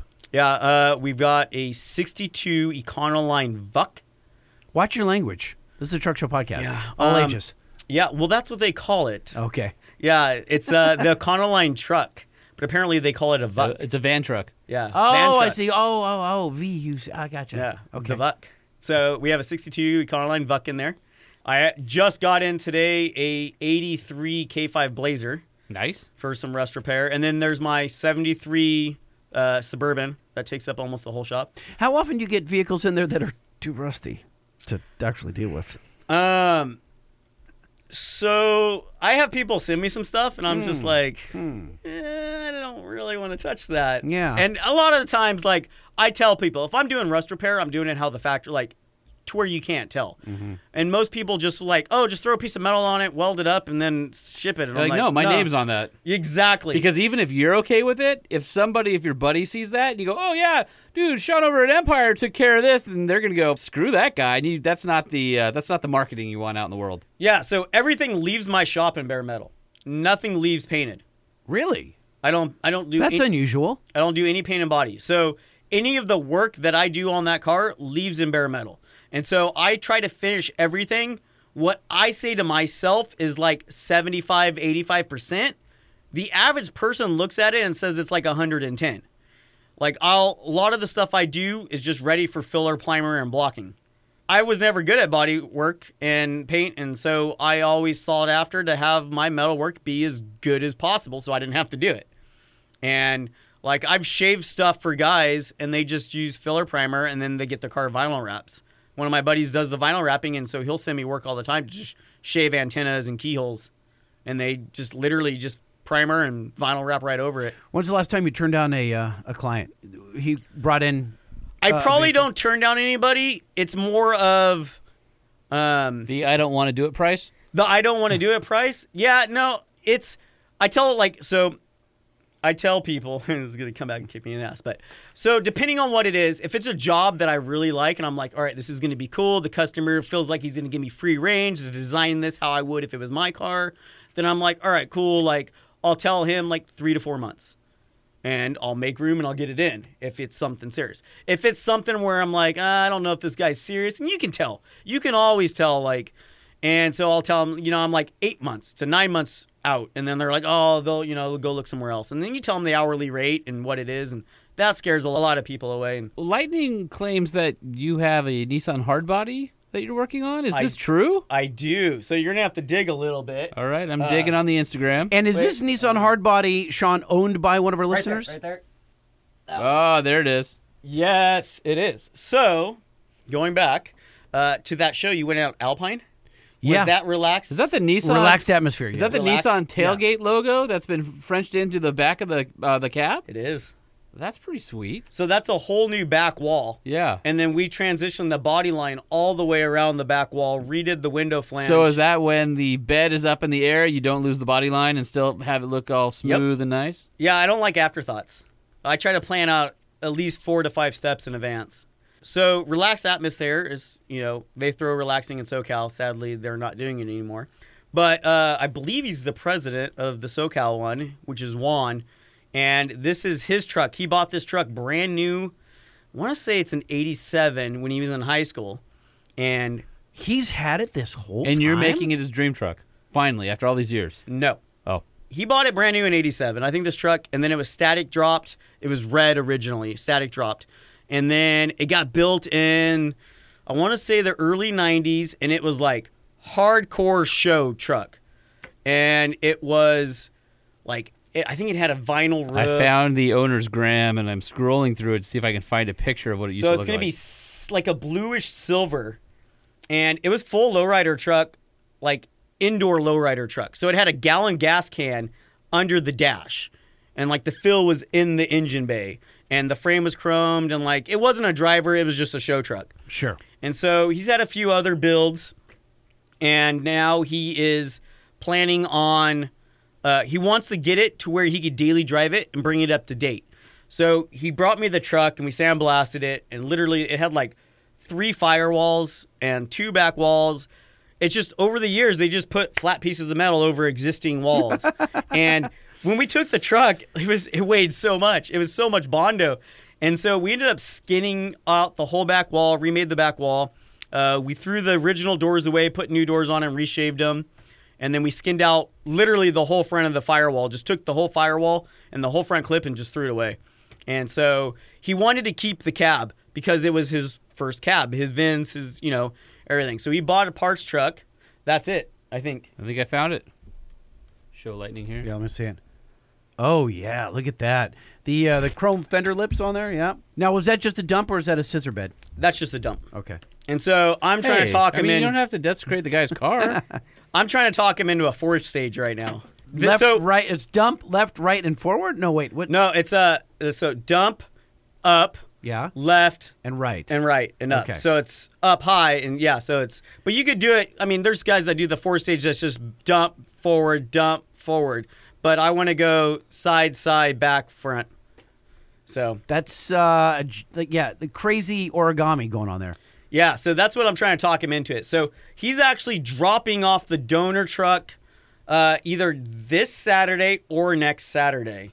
And we're going to get it in, and first thing we're going to do is skin the firewall out of the other cab. We'll put it into this one, and then we're going to drop it on, and I think we're going to do a stock floor body drop, and then we're building the whole chassis for him and just make it a reliable driver now. That's just a bagged. And I think he's going to be doing 16 or 17-inch Fuke wheels, just old school status. How many times? And that's different than Vuk, by the way. Yeah, it is. How many times has he bought this truck? Meaning, a lot. he paid like probably what, $7,000 for that truck new, and he's probably put $150,000 into it since then. Oh, I don't know if he's gotten that far. No? I mean, these are mini trucks we're talking about. Okay, I mean, there's a few $150,000 you got to remember, out there. Nobody spent any labor to pull the old rear wall out of the cab. They just welded over. Yeah, and this was done in the 90s. I mean, shop rates back then were probably like $40 an hour. Okay, so. all right. But it's going to be a really cool truck when it's done. And we're doing a lot of just simple little details, but they're all just clean. I mean, that's the whole thing, is like to make it really look like it should have been there. I mean, if a truck has a scissor bed, the body line should wrap around, in my opinion. That'd just be what the dealership would do.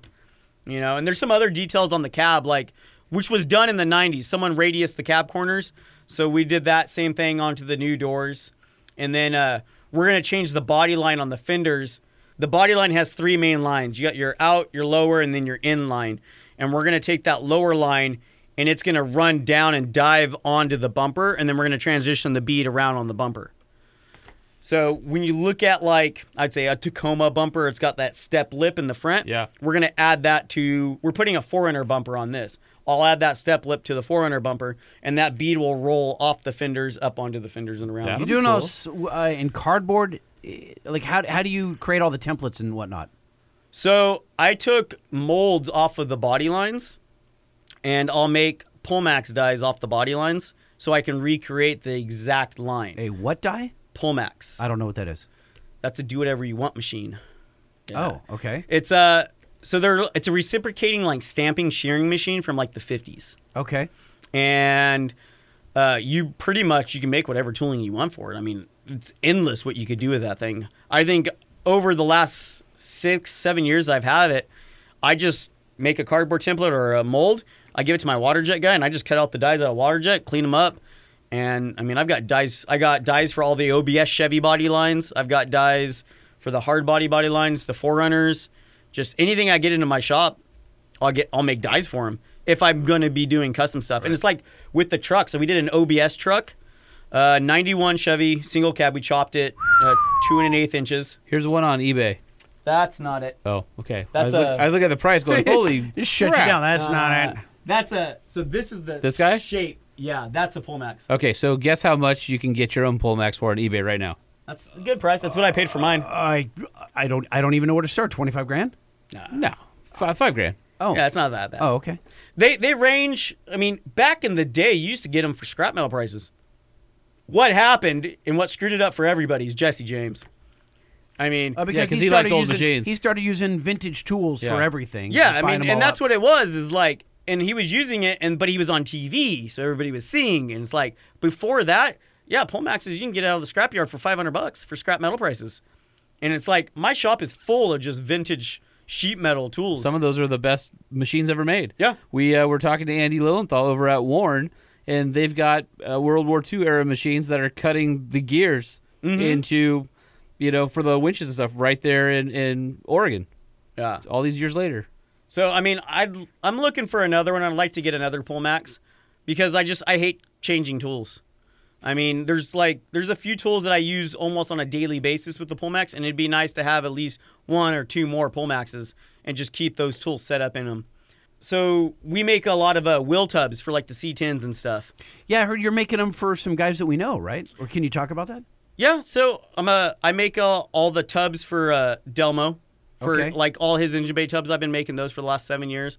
We're prototyping right now some F100 ones for the unibodies, and I have another truck coming in that we're making front tubs for because I normally have to test into 3 trucks before I could sell a product just to make sure it's going to be sellable. C20.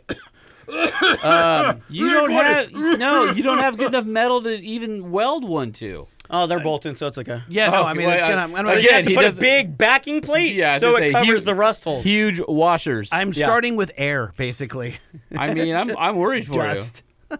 The problem with that thing going down the freeway is parts of it blow off in dust and fine dust particles as true. it's driving. Yeah, so it's getting lighter, which is going to give you better gas mileage. Did you see farther down Guardians road. of the Galaxy? I did. I'm sorry, no, it's Avengers. The last those are the last same, one, okay, right? yeah. So the last Avengers, where when Thanos turns to dust like ash, that's my truck going. Let's down the rename your freeway. truck Thanos. Thanos. So, Sean, you've seen a picture of the C20. Yeah. Is it? Does it have any hope? I think it has a lot of hope. There's a lot of really cool features that I like on it that I think are really going to be, if executed well. Okay, so now we haven't, as you may or may not know, we haven't divulged any of those features. Yeah. No one's seen the renderings yet. I've posted a teaser. That's about it. Just a kind of a flyover of the bed. Mm-hmm. But at some point, I hope to roll more of those photos out because Jeffrey Transu did a masterful rendering. I think. I've seen a lot of renderings, and I think it's pretty good. Yeah. And but I'm curious if you think we can actually pull it off. Oh, it's easy. Really? I mean, every job that's ever came into my shop, doesn't matter what it was, can you do this? Yeah, I can do it. I never said because you're not no. afraid to learn. I'm not afraid. Yeah, exactly. And if I have to do a bunch of research, so this is kind of a little sidebar. I had a guy hit me up, and I made titanium heat shield covers for a Morgan 3-wheeler. He Okay. called a bunch of Those places, things are cool. and no one would even attempt to shape titanium. I was like, screw this, I'm going for it. I got it. I'll do it. So I learned a ton about titanium. There's different stages and I think it was S1 or A1 or something like that, but there's different numbers like aluminum. And so ideally you want to get the softest number, which is what I did. And so I built a bender for it, and we made a roller, and we water jet our templates out, and I bought a bunch of test pieces of titanium and started rolling just to see what springback was. Finally, we got something that worked, and I made titanium heat shields. And was the dude stoked? Oh, he was just, blown away. No one would do it for him. He was patient with me because I was still working full-time at Hollywood or Nelson's at the time. It took a while because, like I said, I was just buying a bunch of just different titaniums and testing stuff. And then we finally found some, and I ended up buying some aerospace stuff online that I could get in a big enough sheet. Gave it to my water jet guy, and the one thing I learned is when I did it, we had to do it, and I left these 4 to 5 inch tabs because the way we rolled it, I didn't have any way to lock it down and grab it because the springback was wanting to pull it right out. So I had these long tabs that we clamped down back. We're able to roll past 90, and I had a mark to where it was going to spring back, and then after we made it, we just cut the tabs off and cleaned it up. I mean, there was that's one job that I spent a lot of time just learning it. As I say, you had education in doing that job. Yeah. Why did the guy have to have titanium? Just that's what he wanted? So he was having the whole exhaust was getting built out of titanium. And so he just wanted the guards because the factory was just factory steel powder coated black. And so he wanted to have a titanium heat guard to match the brand new titanium exhaust that he just had built and blued. Gotcha. That's sweet. Of all the builds that you've done for customers, which is your favorite? I really like the Starlet because, I mean, any of the big builds, because the customers are letting me build them the way I want to build them. So I feel like they're my trucks. But like the Starlet, I've pretty much had almost, I would say 90% free range on that. And it's exactly how I would do it. The Starlet and then the 91 Chevy truck. Like the customer let me chop it. And he let me chop it my way, which no one's ever done before. And I think it's one of the cleanest chops on an OBS truck. I tried to give this guy deals because he spent so much money with me, and he absolutely refused. Like, I'd give him his invoice, and he'd be like, oh, you're like 700 short here. And I'm like, no, dude, it's Christmas time, thanks. And he's like, no, dude, you worked this. You earned this. Like, he's one of my best customers I've I wish ever there were more had. customers like that. Dude, I love this. Like, literally my best customers, and I'm stoked his truck's coming back to get the finished work. But that truck, I think just design and style-wise, it's just such a clean OBS truck. And if that truck ever came up for sale on the market, if you ever decided to sell it, I'd try my hardest probably to buy that truck. Yeah. Because it is just, I mean, there's ridiculous amount of That time says a and lot labor when into you the have bed. such a varied amount of different vehicles, but also volume that you still have your eyes and heart set on at least one or two that have gone out the shop door where you thought to yourself, I'd take that one back. Yeah, I mean, like I said, it's just the fact that I try to get the customers that are going to let me do what I want to do. And I don't mix the styles. I mix the quality of work I put into cars that never get that quality of work. But I keep the style of that car with the style of that car. Like the face we put in the Starlet would never go into anything else in the shop because it wouldn't fit in anything in the shop. So you're doing a fair amount of research into the backstory of some of these cars. You probably weren't a Starlet fan, right? The guy rolls in with Starlet. Well, like, I mean, he's a I Toyota wasn't- guy, though. I liked Starlets. They were on my list. Okay. I mean, everybody's got a list, and I got a big one, and there's a few Toyotas on that list. But That's what she said. it's a little late on that. another thing, I do my research on the builds, kind of a thing. So, like the Starlet, it had when we shaved the engine bay and we were building out the new firewall, I was looking in the engine bay, and there's these 3 stampings in the engine bay that are on both sides of the side panels. Now, we left the stampings there, but we shaved everything else in the engine bay for 2 reasons. One, TRD, Toyota Racing Development, is the 3 stripes. Now, so when we built the firewall, we did the same 3 stripes on the firewall, which matched the factory 3 stripes in the beads on the engine bays. They might not have been there for Toyota Racing Development, but it works. So that's what, like, the 3 stripes there. And I've had people walk into the shop and they see the firewall and then they see the ones on the fenders. They're like, oh, did you put those ones in there too? You're like, no, those are the real ones. Yeah. Okay, I have another question. If you had 70, 80, 100 grand to spend and you had to spend it on a new truck, a brand new truck on the lot, what would it be? Well, it's not enough money, so I can't do that. All right, well, 150 grand. There we go. Okay. New Dodge Ram 3500 dually. So that Easy truck, peasy. Holman, is what, like 110 fully No, loaded? no, it's not a 98. What's that? 98? Yeah. Much rather have a 2-tone original paint square body Chevy dually with the Cummins in it. That'd be pretty cool. Yeah, that'd be cool. I'm almost debating to put a Cummins in my 79, but I'm just waiting for the repower. So if a Ford with a Cummins is a Fummins, what's a Chevy with a Cummins? Summons? Is it a Gummins Cummins? because it's a No. GM? No. It is. No. Both mine are GMCs. GMC generally made with Cummins? No? Yeah, I like that. I don't think that works. No. Gummins. You don't like Gummins? No, that's weird. So I was building a Fummins. Were you? Yeah, so I have a 91 F350 crew cab dually on 22-inch Alcoas Nice. with like a 15-inch lift, and I put a 96 front clip on it. So it looks like a bag of Skittles right now. But I gave it to a buddy because I don't have time to work on my own stuff. I gave it to a buddy, and it sat in his place for 6.5 years, and he never touched it. Wow. With a Cummins to be swapped into it, and I was just like over it. So I pulled it, took it to another buddy who got it like running back on the road, and now I'm probably just gonna sell the 24-valve Cummins, and then I'm over the truck now because it's just been so long. I'm just Wouldn't know what that's like. yeah. Well, on that note, Sorry, Holman. great to see you hanging out with us. You've got too many clients and no time to take any of our listeners on as new clients. So people they shouldn't call you, right? Yeah. They should just fawn over your Instagram, right? They could do that, and then if they do decide that they have to call me, what I want to hear is, I have money. I like your style. I have money. I want this car, and you can have free range. And also, likewise, on the flip side of that, if he gives you it'll take 8 to 10 months to shave your door handles, he does not like you. So just take a hint. Just walk away and know you didn't make the cut. That'd be a hard call to take. Sad. This is going to ruin everything. All right. Well, Dean Rampage, Sean Ramage, thank you for coming in from Empire Fabrication. That's at Empire_Fabrication on the old Instagram. God bless you for driving all the way down here and then sitting in your lower Toyota truck just to do He's a actually Zoom skinnier call. now because he sweated all his water weight out. You know, if you're going to do a podcast, you got to, at least your first one, you got to get down in the studio. It's the only way. We appreciate Solid. that, honestly. Solid. Very generous of you and your time. Well, thanks for having me, guys. We'd love to have you back when let us know when that Nissan's done. Yeah, just watch the Instagram for the updates. Like I said, we'll be posting the pictures once the truck comes in, and then we'll start the tear down of the new one, get the cab set up and on it, and we can start building the suspension on it. I want to see a time lapse.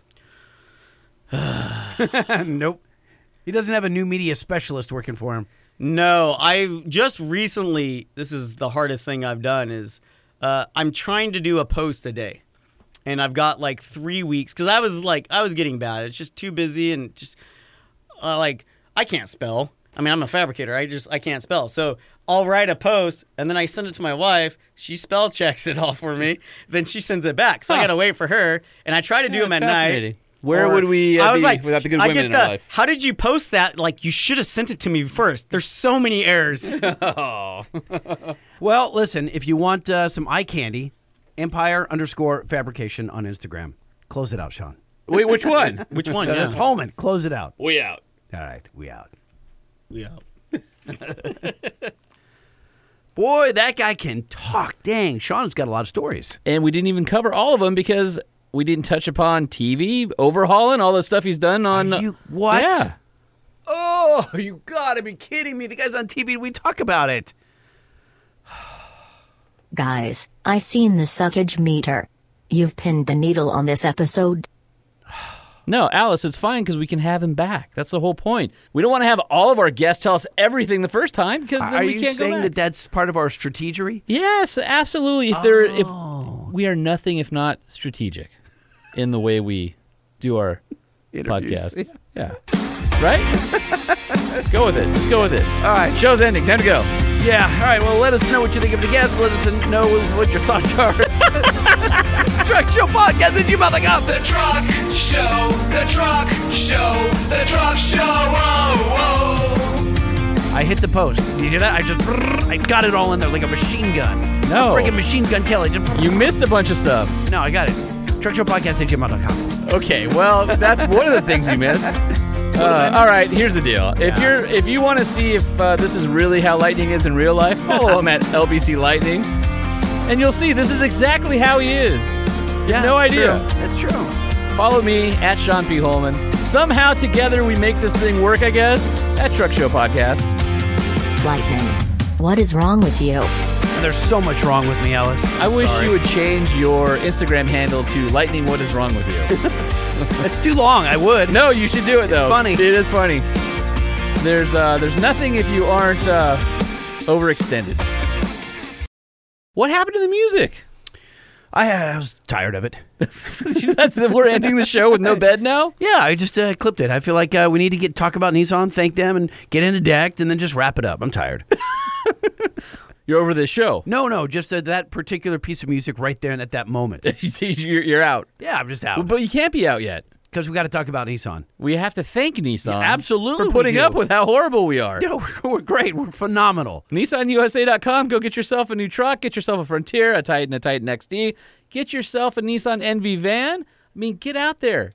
Get out there and get yourself a 5-year, 100,000-mile warranty. Yeah, what he said. Do that. Exactly. And then after that, go get yourself a deck storage solution. I got a deck system. We heard. And I put my dignity in it. I mean, it can hold 2,000 pounds. So what are you going to do with the other 1,999 of them? I filled the other part of it with my self-respect. Oh, I thought you were going to say self-loathing. There isn't enough room in a deck system for that. Hey, you know what time it is? No. What time is it? For me to go on some PTO. So you're welcome. We pre-recorded a couple episodes, and I am out of here. I'm at the Daytona truck meet. Right now, while they're listening? Yes. I am without cell service. Holman, where'd you go? Holman? Holman! Holman!